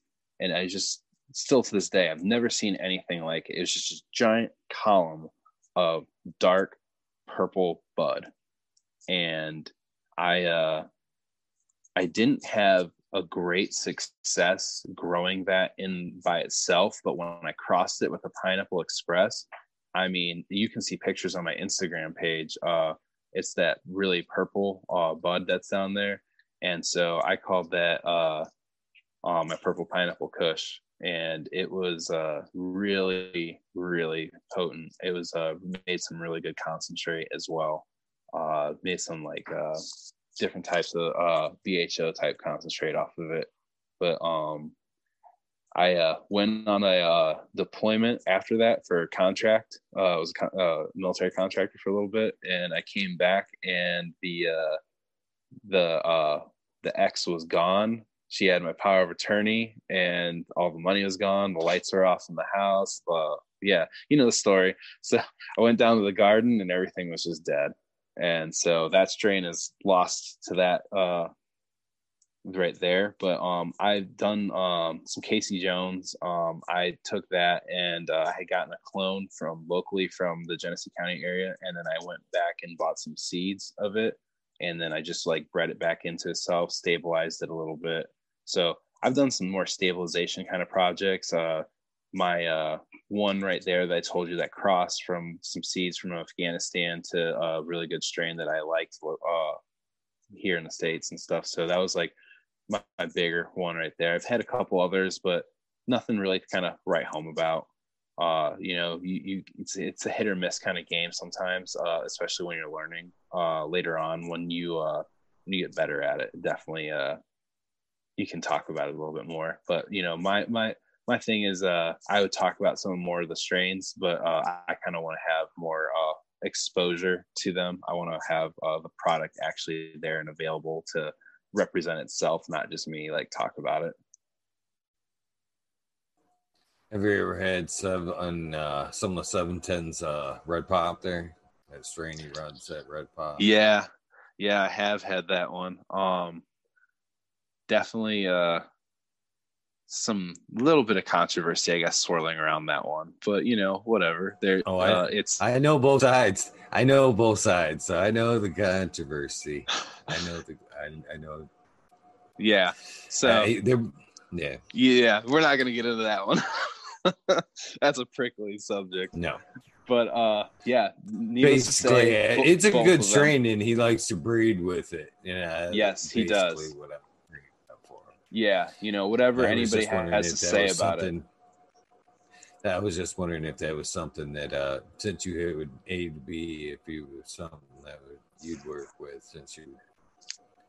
I would like to say yes, I would work with it because I've literally watched it when it was two different strains before they came together as well. And I watched that progression happen, and it was just like it is great. And just to see between, even with the controversy, it just adds to the infamy of the thing, you know. So whoever's right, whoever had what beforehand, it doesn't really fucking matter because it all helps you fucking sell it in the end for both parties. Right, I agree. Yeah, it makes it a hell of an extract. It does. It really does. Extract. Mm-hmm.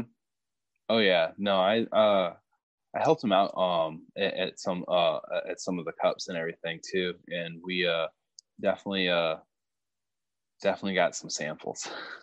That stuff was really good. I can't believe we haven't crossed paths, brother. We seem like we know some of the same peoples here. I've actually smoked some of your humbled pie.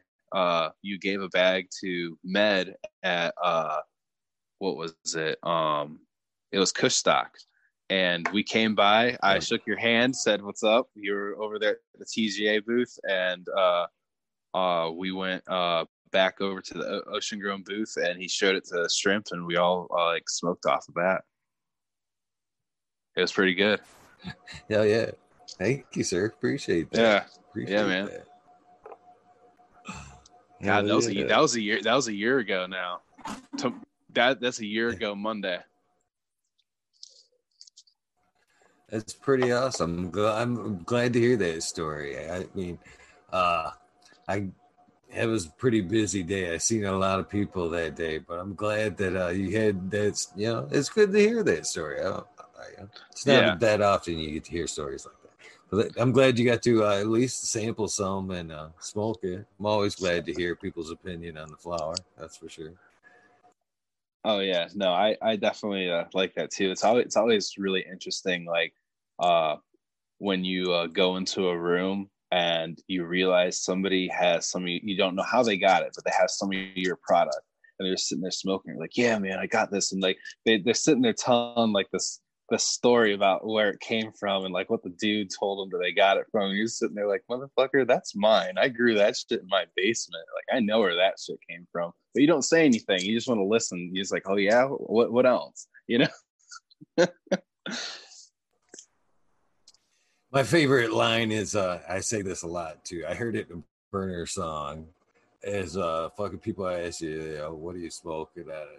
And Burner says this word for word in the song. He's like, this shit right here, you can't even buy it yet. And that's a lot of times that shit's true, because a lot of what I got going are fucking testers. And I always tell them, man, here, you hit this, but chances are you won't even hear about this for at least another year or so, and then you'll hear about it, and then you'll think, oh man, I smoked that a long time ago.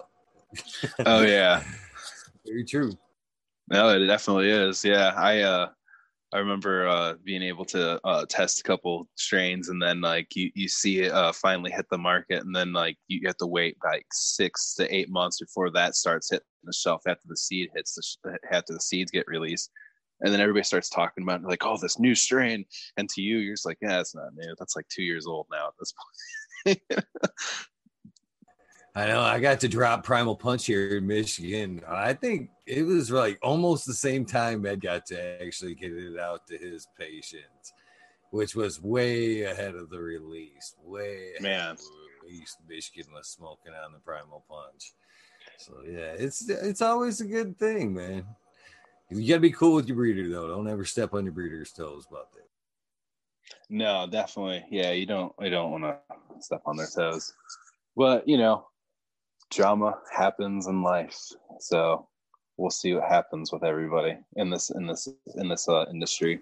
It's really curious to see how everybody's maturity levels vary and differ, and everybody's from all walks of life and everything. And it's just interesting to see how it all kind of comes together. I really like have a lot of respect and just like want good for everybody that's in this industry, because like I keep saying, there's a million ways to skin the cat.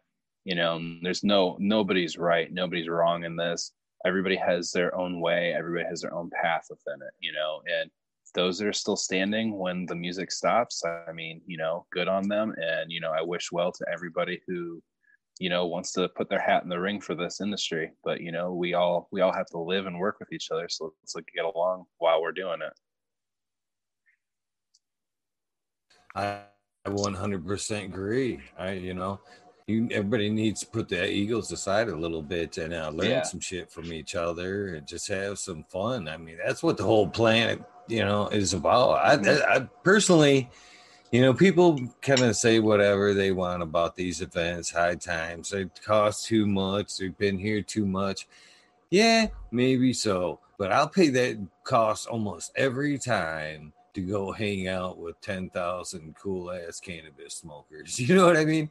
Yeah, it sucks, but I mean, who else is putting together, 10, 15,000 people and a cool ass band, it ain't that bad really. So, you know what I'm saying? It is a bit of a, carnival's coming to town type thing, but man, I'm going to go. I go to the carnival. Why wouldn't I go to the fucking High Times thing? You know? Oh yeah, no, and then also going to a High Times event in Michigan is definitely a must. I feel if you're a smoker, you guys definitely have it good up there when it comes to the openness of the environment and culture. It's definitely different other places, and you hear this from all the other like the breeding companies, the people that come from out west and everything. They're just like, man, coming here to the Michigan Cup and going to the Emerald Cup. Those are those are the ones we look forward to. Those are the ones that we love to go to. So it's just like, if you have a chance, apparently, you know, according to those guys, between the Michigan, and I can speak for the Michigan one definitely, but I don't know about the Emerald Cup. Like those are the ones apparently hit up. And I've been trying to hopefully cross my fingers. You know, cup season's pretty much canceled, but you know, I'm hoping and praying that they'll still have the Emerald Cup, because maybe I can just go to that one instead, since we can't go to all these other ones.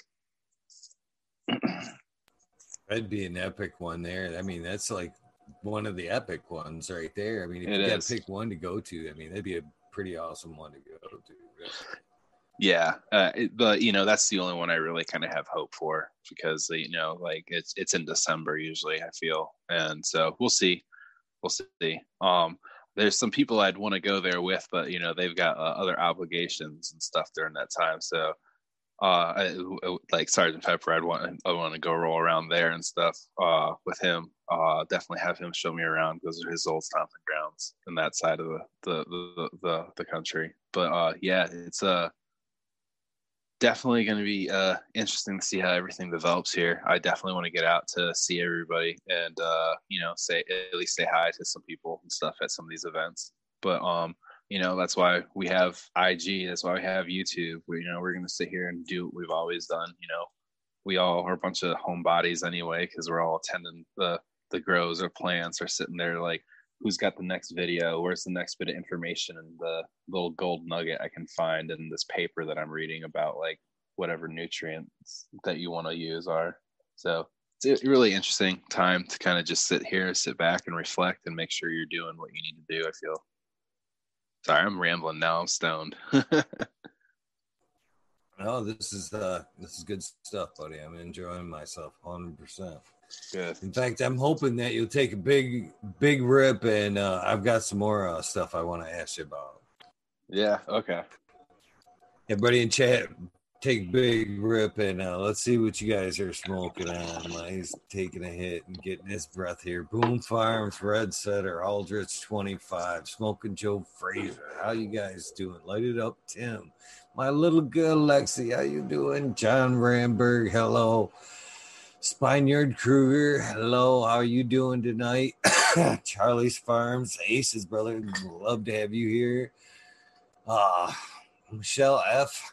Iberson, I hope I didn't butcher that too bad. Fiber Optic, what's good? All you guys, welcome tonight. See what you guys are smoking on. Please throw that up in chat. And if you guys have any questions, feel free to throw that up in there as well. You good, brother? Right. Yeah, man. I actually have a question for you now. So I have a few people asking me this. You know, they're asking me like, "Hey, man, you know, it's 420. Like, can you help me make some edibles and everything?" Like, it's been a while since I made edibles. So, what are the correct ratios when you're making butter? Have you made butter before? Like, what like how many pounds of butter to, like, say, ounces? Let's see here. I do make a lot of butter here. And okay. I use my magic butter machine. I use the magic butter machine when I make the butter. And I usually, you know, they suggest anywhere from 1 gram to 7. And I usually make mine a little bit stronger than that. I usually go, let's see, about 8 sticks. So about 2 pounds of butter. And I usually go right about 7-8 grams. I like it heavy. That way I can store it a little bit longer, and then I can use half as much and introduce a little bit more butter. You know what I mean? So it's just as strong as it would be like a weaker butter, but more of a concentrated form. And that way you can keep more for longer. You know what I'm saying? And then also the benefit of that is you wouldn't they're less weedy tasting. So you get more of a concentrate in there, and you can bring more butter or whatever in. And they taste a little bit better that way.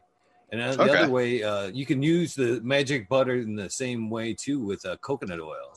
You can put a coconut oil in there, run it through, let it chop it up, and strain it out, and then you can use that for cakes or whatever. Actually, the body itself likes the coconut oil better.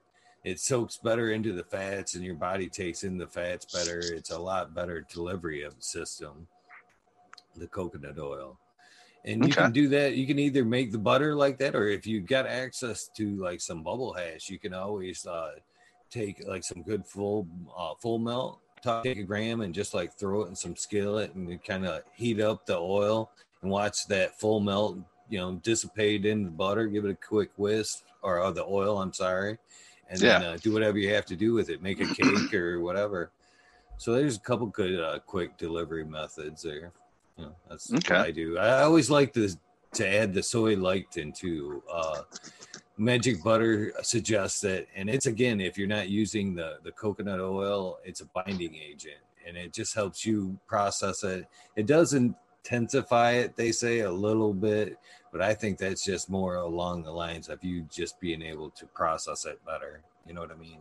Because it helps. It's a binding agent. It helps like the fats bind and whatnot. So if you're gonna make, I suggest if you're gonna make the butter, I suggest toss it in a couple of teaspoons of the lecithin, soy lecithin. And again, Magic Butter's got a good recipe for this. That's what I use. I like it strong, and I like to cut it back. Okay, nice. Tips there. So, say if someone's using a crock pot, isn't that kind of like what the Magic Butter thing is? Kind of a little bit. It's like a miniature crock pot almost, but it's got kind of like a little whisk thing or stir mechanism in it. Well, if you're going to use the crock pot, I would suggest you either be using trim or chop them buds up really nice so you get a good saturation. And stir it quite often. The Magic Butter it's a great machine because you can actually just chuck bud in there, and it's got it heats it up, and then there's a blade in there that chops that shit up. So it brings it up to temperature. And then like every few minutes, I think it's like every 5 minutes, it'll turn on and stir things and grind things up for you. Wing, wing, wing, wing, wing, wing, wing, wing, wing, wing. And then it'll shut back up and it shut off, and then it'll sit for a while. The whole process in the Magic Butter thing is like 2 hours from start to finish. And then you take that off and, your plastic, spatula. And the same thing with it's a little longer. If you're going to go the what method, I would probably let it go for at least 4 hours, lower, try to get it up, work it up to about 180, and then, a couple hours at that, and let it sit like that. But the Magic Butter machine, it actually, it's a set and forget type thing. You just put it in there, you hit the button and it actually beeps, and you just come back and it's like, okay, my butter's done. And then, what I suggest, there's a couple of different methods for straining that out, and the best method I have found is like you can go to Walmart and they sell like a jelly strainer, is what they call it. You can find it like in the canning goods. Yeah, and it's like a little tripod. It sits on the bowl there, and you put the bag in there, and it actually ties up nice and tight, so you don't have to worry about the bag dropping. And you can actually just dump that Magic Butter thing in there, and absolutely, I would say you're going to strain out 96% of it. If anything gets by that bag, it's going to be minimal, very, very minimal.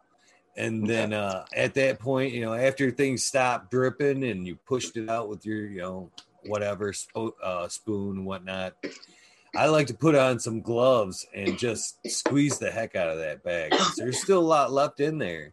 And I've actually seen people go back and like boil it and try to get them, because you can take that bag again or that material one more time and put it in like a smaller pot of water, and then boil it again, and then strain it one more time.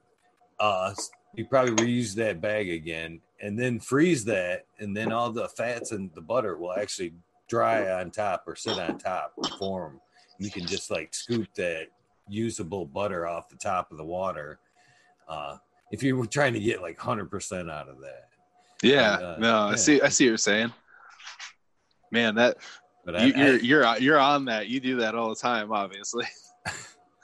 I've done it a few times, and I'm a funny story about that is before, and again, when I started this process, and when I do it, it's for myself. But the first few times when I got the Magic Butter machine, I did not think about the gloves, and grab that ball and just squeeze the shit out of it, and just, butter running down, between my fingers. And, obviously I'd washed up when I'm cleansing, I'm cook, same, I do in a good kitchen, and squeeze the heck out of that thing. And I didn't think about the butter running down my arm and going into my skin. And boy, I got tore up from all that butter just soaking into my hands and arm and whatnot. I didn't. Oh man. So definitely put them gloves on when you're squeezing out that ball there. But, okay. Yeah, that's a good tip. Unless of course you want that ride. I'll keep that information to myself, but I'll pass on everything else about doing it except that to the people that are going to do it. Just so like I can ask them. So how was that? A little messed up. All right, but, now my question. I got some questions for you. Is hopefully you'll want to answer them. I see on your title there, Paratrooper is another one. I know there's some good and bad stories about this, but I've always wanted to jump out of a plane. I've yet to do it. I've been bungee jumping. I've jumped off a lot of shit bungee jumping, but I've yet to just go jumping out of a plane. So if you can bungee, is that shit?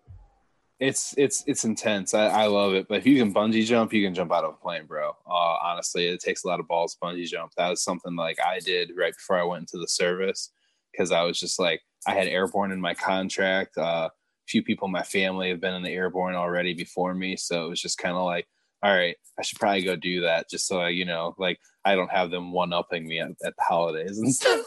So but I was like, I'm definitely afraid of heights. So like, I was like, man, how the fuck am I gonna get over this? So my answer was going to the bungee jumping, and scared shitless. When you're just sitting there and it's on you to just let go finally and just let yourself like tip just that little bit further than you're used to, and to let it all happen. That's where, like, I got scared shitless when I was bungee jumping when I did it. But, once you go through the training and everything, by the time you jump out of the plane the first time in airborne school, you're like, let's just get this fucking over with.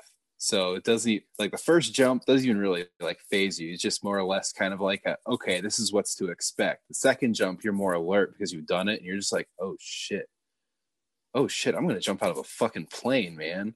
Like, damn, so it was kind of a delayed reaction, because it's like literally the third week of like, you've been for about 2 weeks, you've been running all day, every day, screaming airborne, how you're going to jump and learn how to fall on yourself, and just like hitting the ground every time you jump onto the ground, like a million times a day, as hard as like a fucking sack of shit.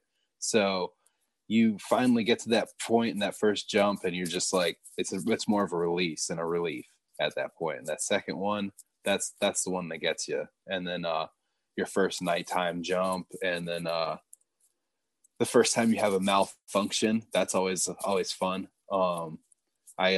It might actually happen in airborne school. I rolled off the side of a plane, and it twisted up my lines and my lines between my parachute. So I have to pull my risers right here and kick your feet in a bicycle fashion. And because like I twisted them up, and when you do that, it'll untwist you. You'll swing around.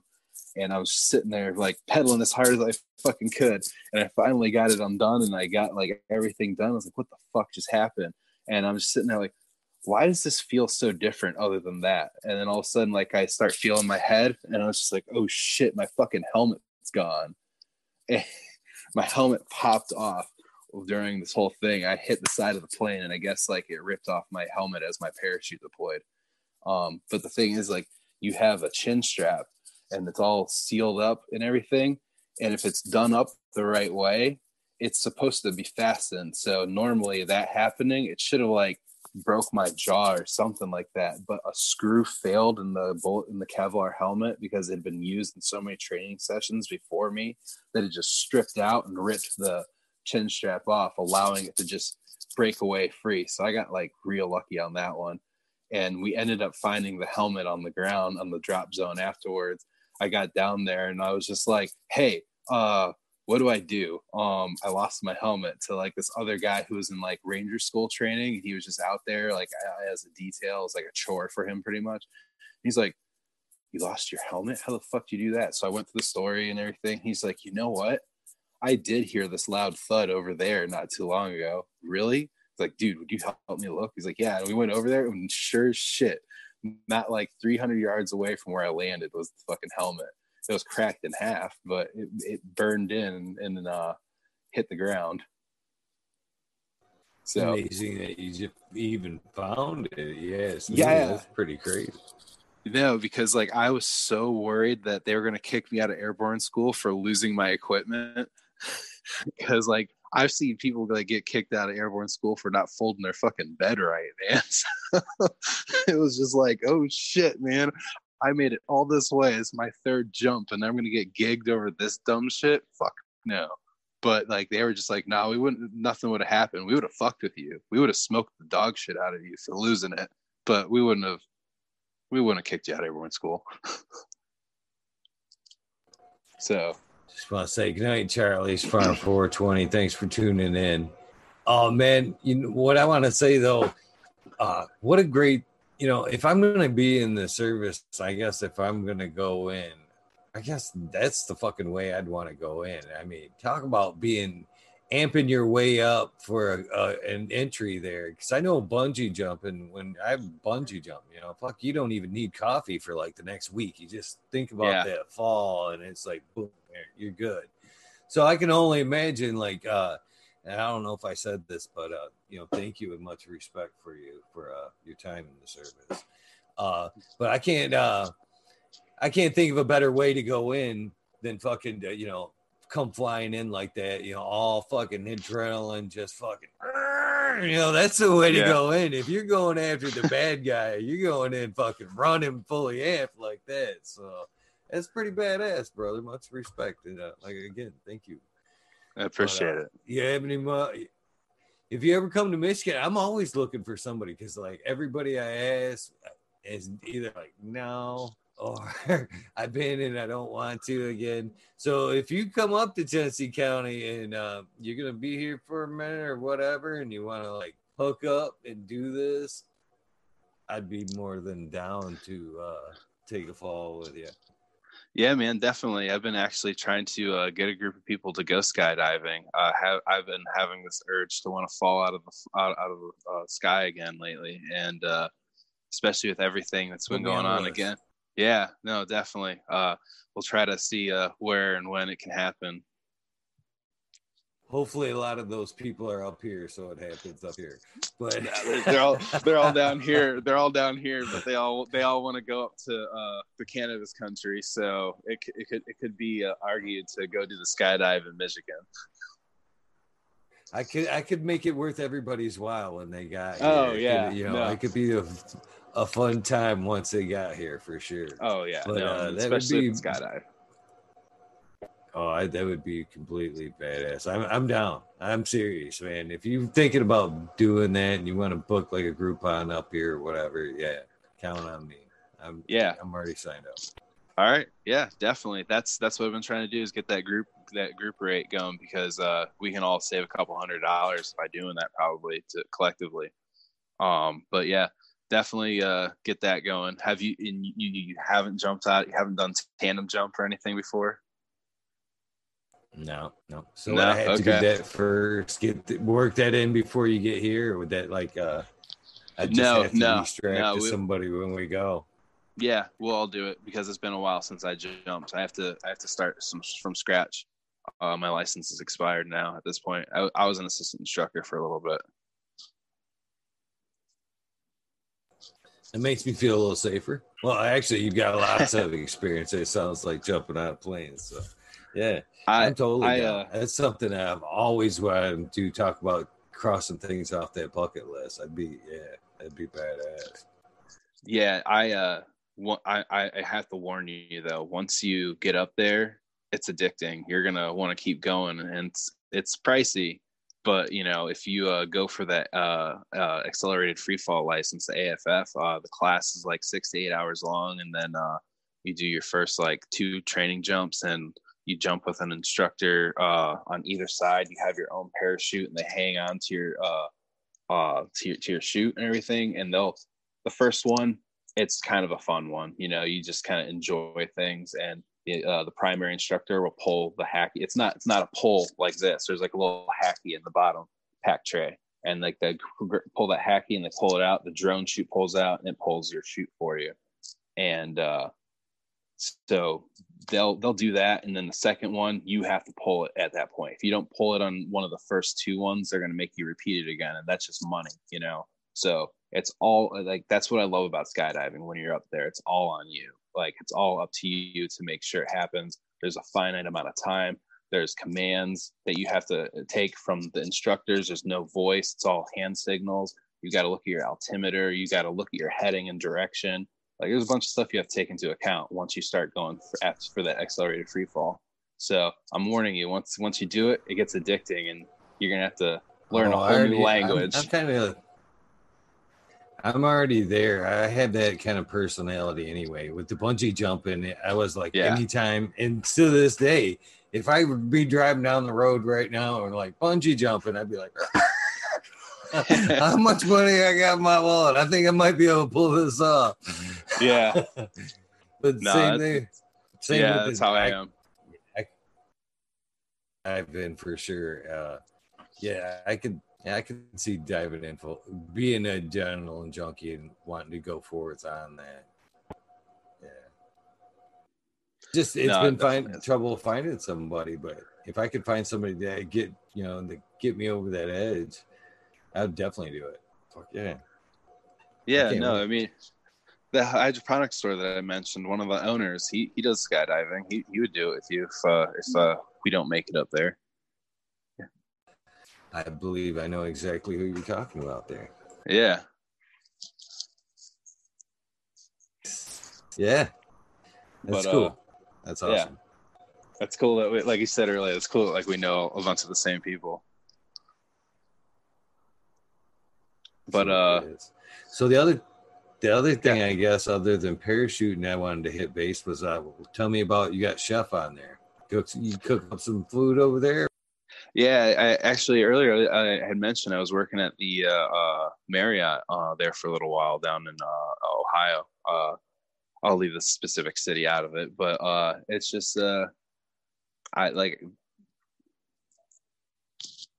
Hello, you still there? Yeah, you're still here. Okay, cool. Sorry, I had a low power setting. Yeah, so I worked at the Marriott in Ohio, and so that's when I started growing indoors, is because they had that price cap on me and stuff. That's what pushed me to do that, to go that direction and come down this path. But I definitely love to cook.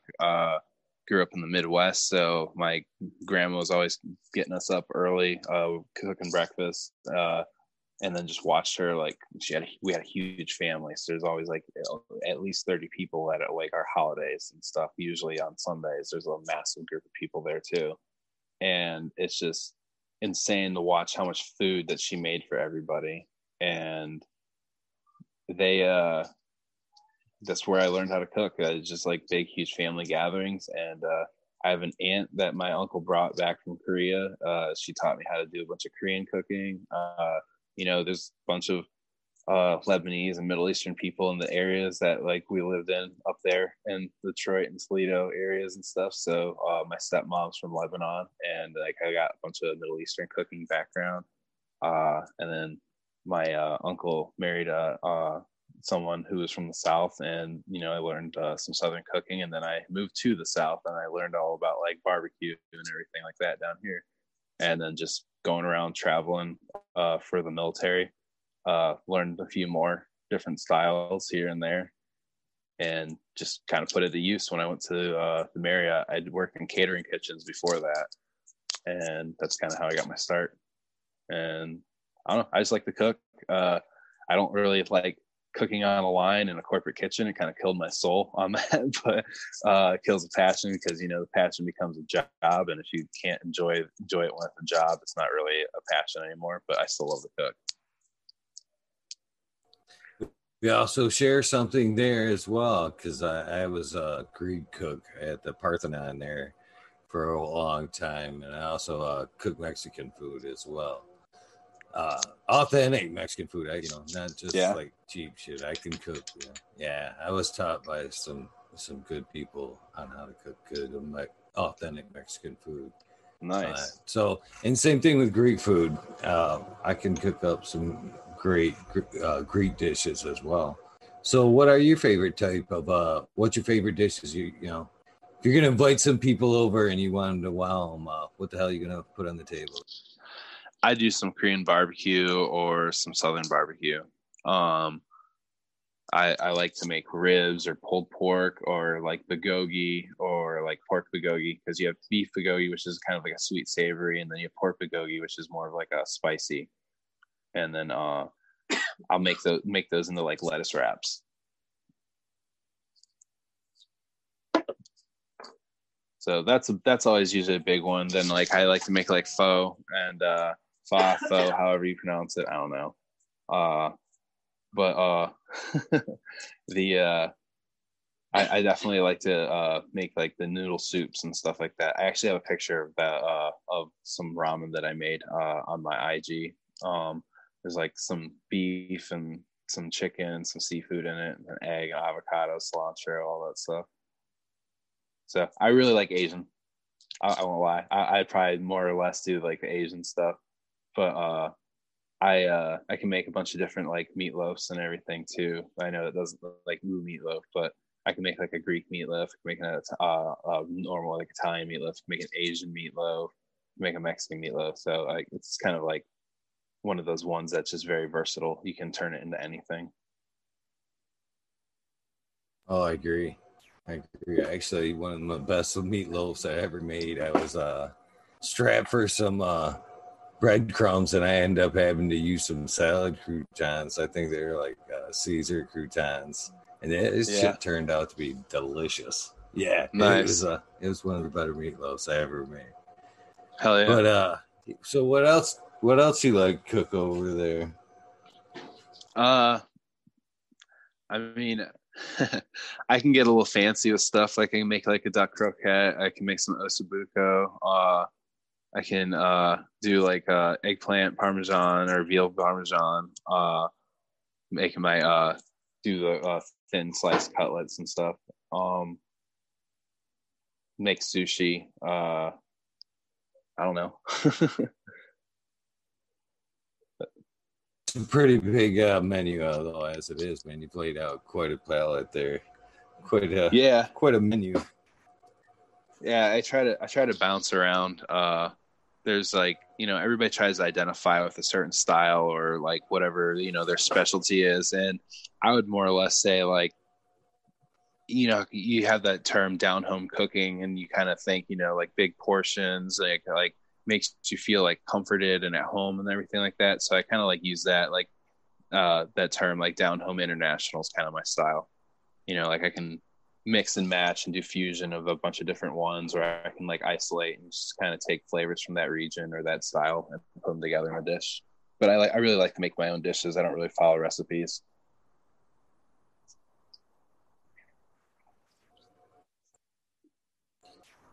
Want to give Fumidor a shout out. Fumidor from Embracing Organics, and of course he's got his show on YouTube every week. Just popped in, say hello to everybody. You need to go back and watch the beginning of this, brother. You missed most of a great episode. I hope you go back and check out the rest of this. But I do so appreciate you popping in, brother. I'm gonna try to get you to get on. So I just wanted to throw that out. I had you right there, and I knew you were listening. Your invite's still good, brother. Your invite's still good.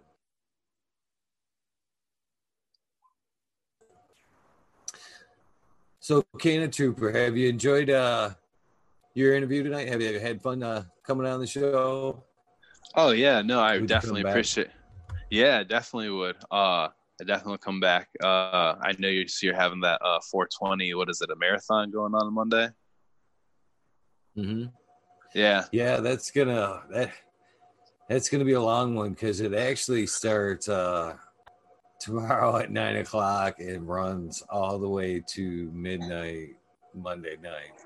Oh man. Yeah, I'm not gonna I wouldn't ditch the good people over there at the Michigan Bros Grow Show. Got much love for you guys, so I wouldn't ditch out on you guys for that. So then after that, me and Dankman Dan will be on kicking it off, and so I'm still on the fence about which charity exactly why we're doing this for, because I've tried all week. You would think this would be like super easy. Hey, we've got a good thing going here. We're trying to raise some money for a good cause. Can it be you? But nobody's in the offices this week. Yeah. And I've been calling and I called excuse me, Urban Meds up here in northern Michigan today, who they deal with a lot of hemp and CBD stuff, and I figured they were a good in on a charity, and he gave me a couple good leads. Hopefully he can come through tomorrow with a good link for us, to kick things off with. He came up, if all goes well, we'll be helping out some homeless children here in Michigan with shelter and clothes. That's hopefully the goal. But if that doesn't work out, then I'm still gonna go through as planned and just ask everybody to pick out a charity and do something good. Doesn't have to be mine, but either way, it's gonna go on. So yeah, all the way from tomorrow 9:00 to Monday night, we'll be live interviewing people throughout the day and night. We got a bunch of cool people coming. Progroli, Med Grower 1, Pedro's Grow Room will be here, Lost Leaf, Smiley's Farm, Skilbo, all the good folks over there, Michigan Grow Show. A bunch of the past guests will be on, and hopefully I'll be able to pull a couple more aces out to spread out through the day there. But so far it's a pretty full day, and a lot of people have thrown their support behind this, and it wasn't hard to get people involved, and I hope that a lot of good comes out of it. So yeah, busy day there. Yeah, no, it sounds like it. You want to sit through my shameless plug here for a second? We'll talk about for a second who's coming up in the next week. Yeah, man, go for it. Since we've already a little bit on the subject here, we've got, of course, who we had. My excellent guest tonight was Cannon Trooper. Tomorrow night we'll have Dankman Dan from around the community. He's a grower, a growski from the Michigan Bros Grow Show Circle. Much love for him, Michigan native. He'll be here helping me kick off the event, the marathon. And then, of course, we'll be going all day Monday. So I'll probably tune off Monday night at 12. And anybody that wants, interest in content, there's plenty that they can go back through and rewatch, Monday night instead of the normal show. But then again, I'll be back Tuesday, and it's me 420 girl will be here. She's a breeder out of Canada and grower as well. She will be here, and then Wednesday will be Country Roots LTD will be here talking to me a little bit of organics and all that good stuff. And then let's see here. It should be Thursday. Yep, Thursday. Husky Gardens will be here telling us about his grow and what he's got going on. And then YouTuber, grower, Scaregrow 420 will be popping in on Friday and telling us about his YouTube channel and what he's got going on. And then Black Sail Light Company will be here Saturday, fucking talking shit with us. So that's the whole next week we got going on. So is there anybody? Go ahead. I'm sorry. I was gonna say, you're gonna give yourself some time to recover after your marathon, or are you just gonna go straight into the next day and have that interview? I'm gonna go. I'll probably pass out right after the 12 o'clock and get my rest, and then be back on Tuesday night. That's the plan. Oh man, right back at it Tuesday. That's crazy. Slave to the grind, man. It's the only way to keep it growing, I think. Oh yeah. So you got some shout outs and some people you'd like to, as well as yourself, make sure and plug yourself all the way through this. But you got some people you want to thank and give shout outs to and all that good shit. Sergeant Pepper 420, obviously. Limited. There's Amazing Grew. We got Dr. Budswell. Couple people. Sorry, I didn't really have shout outs kind of planned out for it. So, Mike's Atomic Skier. He's kind of a buddy I've had there for a little while there. That's a few of the guys that kind of chat around with here and there. Don't forget yourself and of course that consulting business. No, absolutely. Yeah, the Cannon Trooper Cultivations. That's a consulting business. I do the phone consultations, and I can come in person as well, depending on where you're at. So if you want to hit me up, just drop me a message at the Cannon Trooper Instagram page, and we can talk further on what potential possibilities we could work out. Hell yeah. So there's you obviously, hopefully have watched the show and you know what I'm building up to here, because I've missed a few and I've kicked myself as soon as I hit that off the air button. I'm like, God damn it, I missed it. But you know what I want, though. Yeah. No. What are you doing and where are you at today? Can you give me that sound, boy? I actually don't. I hadn't seen the end of the episodes, to be honest. You caught me. All right. What I want you to do and what I want you to say is exactly who you are. Typical radio setup here. You know what I mean? I'm Cannon Trooper. I'm on. Oh yeah. No. Yeah. So I see what you're saying. I'm Cannon Trooper. I'm on Instagram. Don't have a YouTube page set up, but hopefully in the future we'll get that going. And that's pretty much what I'm on right now for the social media. Again, Cannon Trooper Cultivations for consultations solutions. And I have a little slogan about grind that green. Yeah. Oh my God, I love it. I got to work out my setup, brother. I got to fucking work out my setup. Yeah. What I'm looking for is the sound bites for when I mix the show together, and it is more like I am Eagle Gardens and I am on fucking talking shit with Eagle. Yeah, I gotcha. Okay. That's what I'm looking for, brother. Gotcha. Okay, here we go. Yep. I'm Cannon Trooper and I'm on talking shit with Eagle Gardens. Thank you, brother. That's exactly what I was looking for. Good. Appreciate that, man. Yeah, man. Again, man, I appreciate your time and coming on. It's been a fucking great, we've got two and a half hours we've been at this. And it's nice. I know you've dropped a lot of knowledge and helped a lot of people. And it's been a great interview and a pleasure for me to get you on here. And again, I hope sometime you'll consider coming back and talking with me again and let me know how the things are growing on with the hemp, maybe later in the season, and what you're working on then. Okay. Yeah, definitely. We can definitely do that. All right. I appreciate you, brother. And you have a great night. All right, bud. You do the same. Thank you for having me. Now. Bye. No problem. Bye. Cannon Trooper, how awesome was that? I hope you guys enjoyed that interview, and I know I did.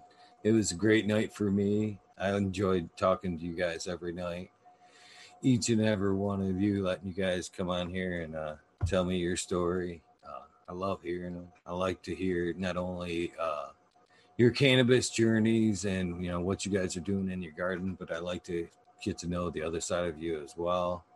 And I thank all of you guys for tuning in. Boom Farms, Fumador, thank you very much for gracing us with your presence tonight. I appreciate you. I have much respect for you, and especially for all that awesome photography you're laying down over there.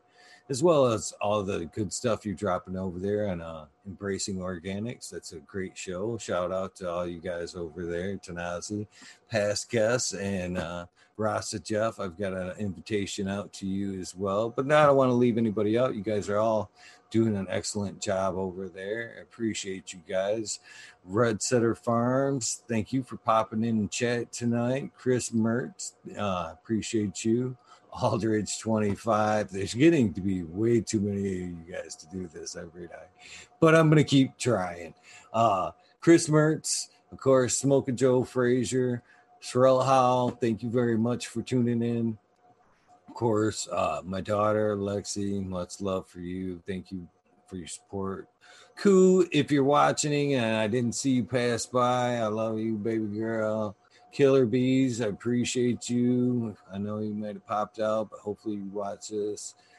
Yo boy Roy, I got much respect for you. I've seen you around a long time. Alaskan Dabbers, that's a new name. I hope you enjoyed the show. Of course, Charlie's 420. I always appreciate you. I love that Boston accent.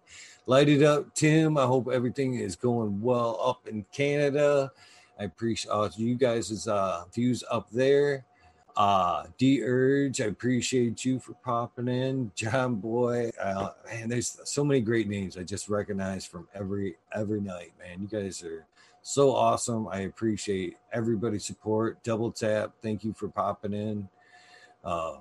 Boom, I doubt I missed you, but I appreciate you, brother. Smiley's Gardens, the idea, man. I always like seeing him in chat. I'm getting to know him better and better, and that's a pleasure on my part, Smiley. I'm glad I bumped into you, brother.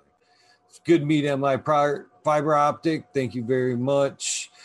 Michelle F. Iverson, I hope I didn't mess that up. Welcome. Thank you for tuning in. Oh, man, I think I'm covered most everybody. If I forgot anybody, I am so sorry. I appreciate everybody that put some time into this, because your time is just as valuable as my time.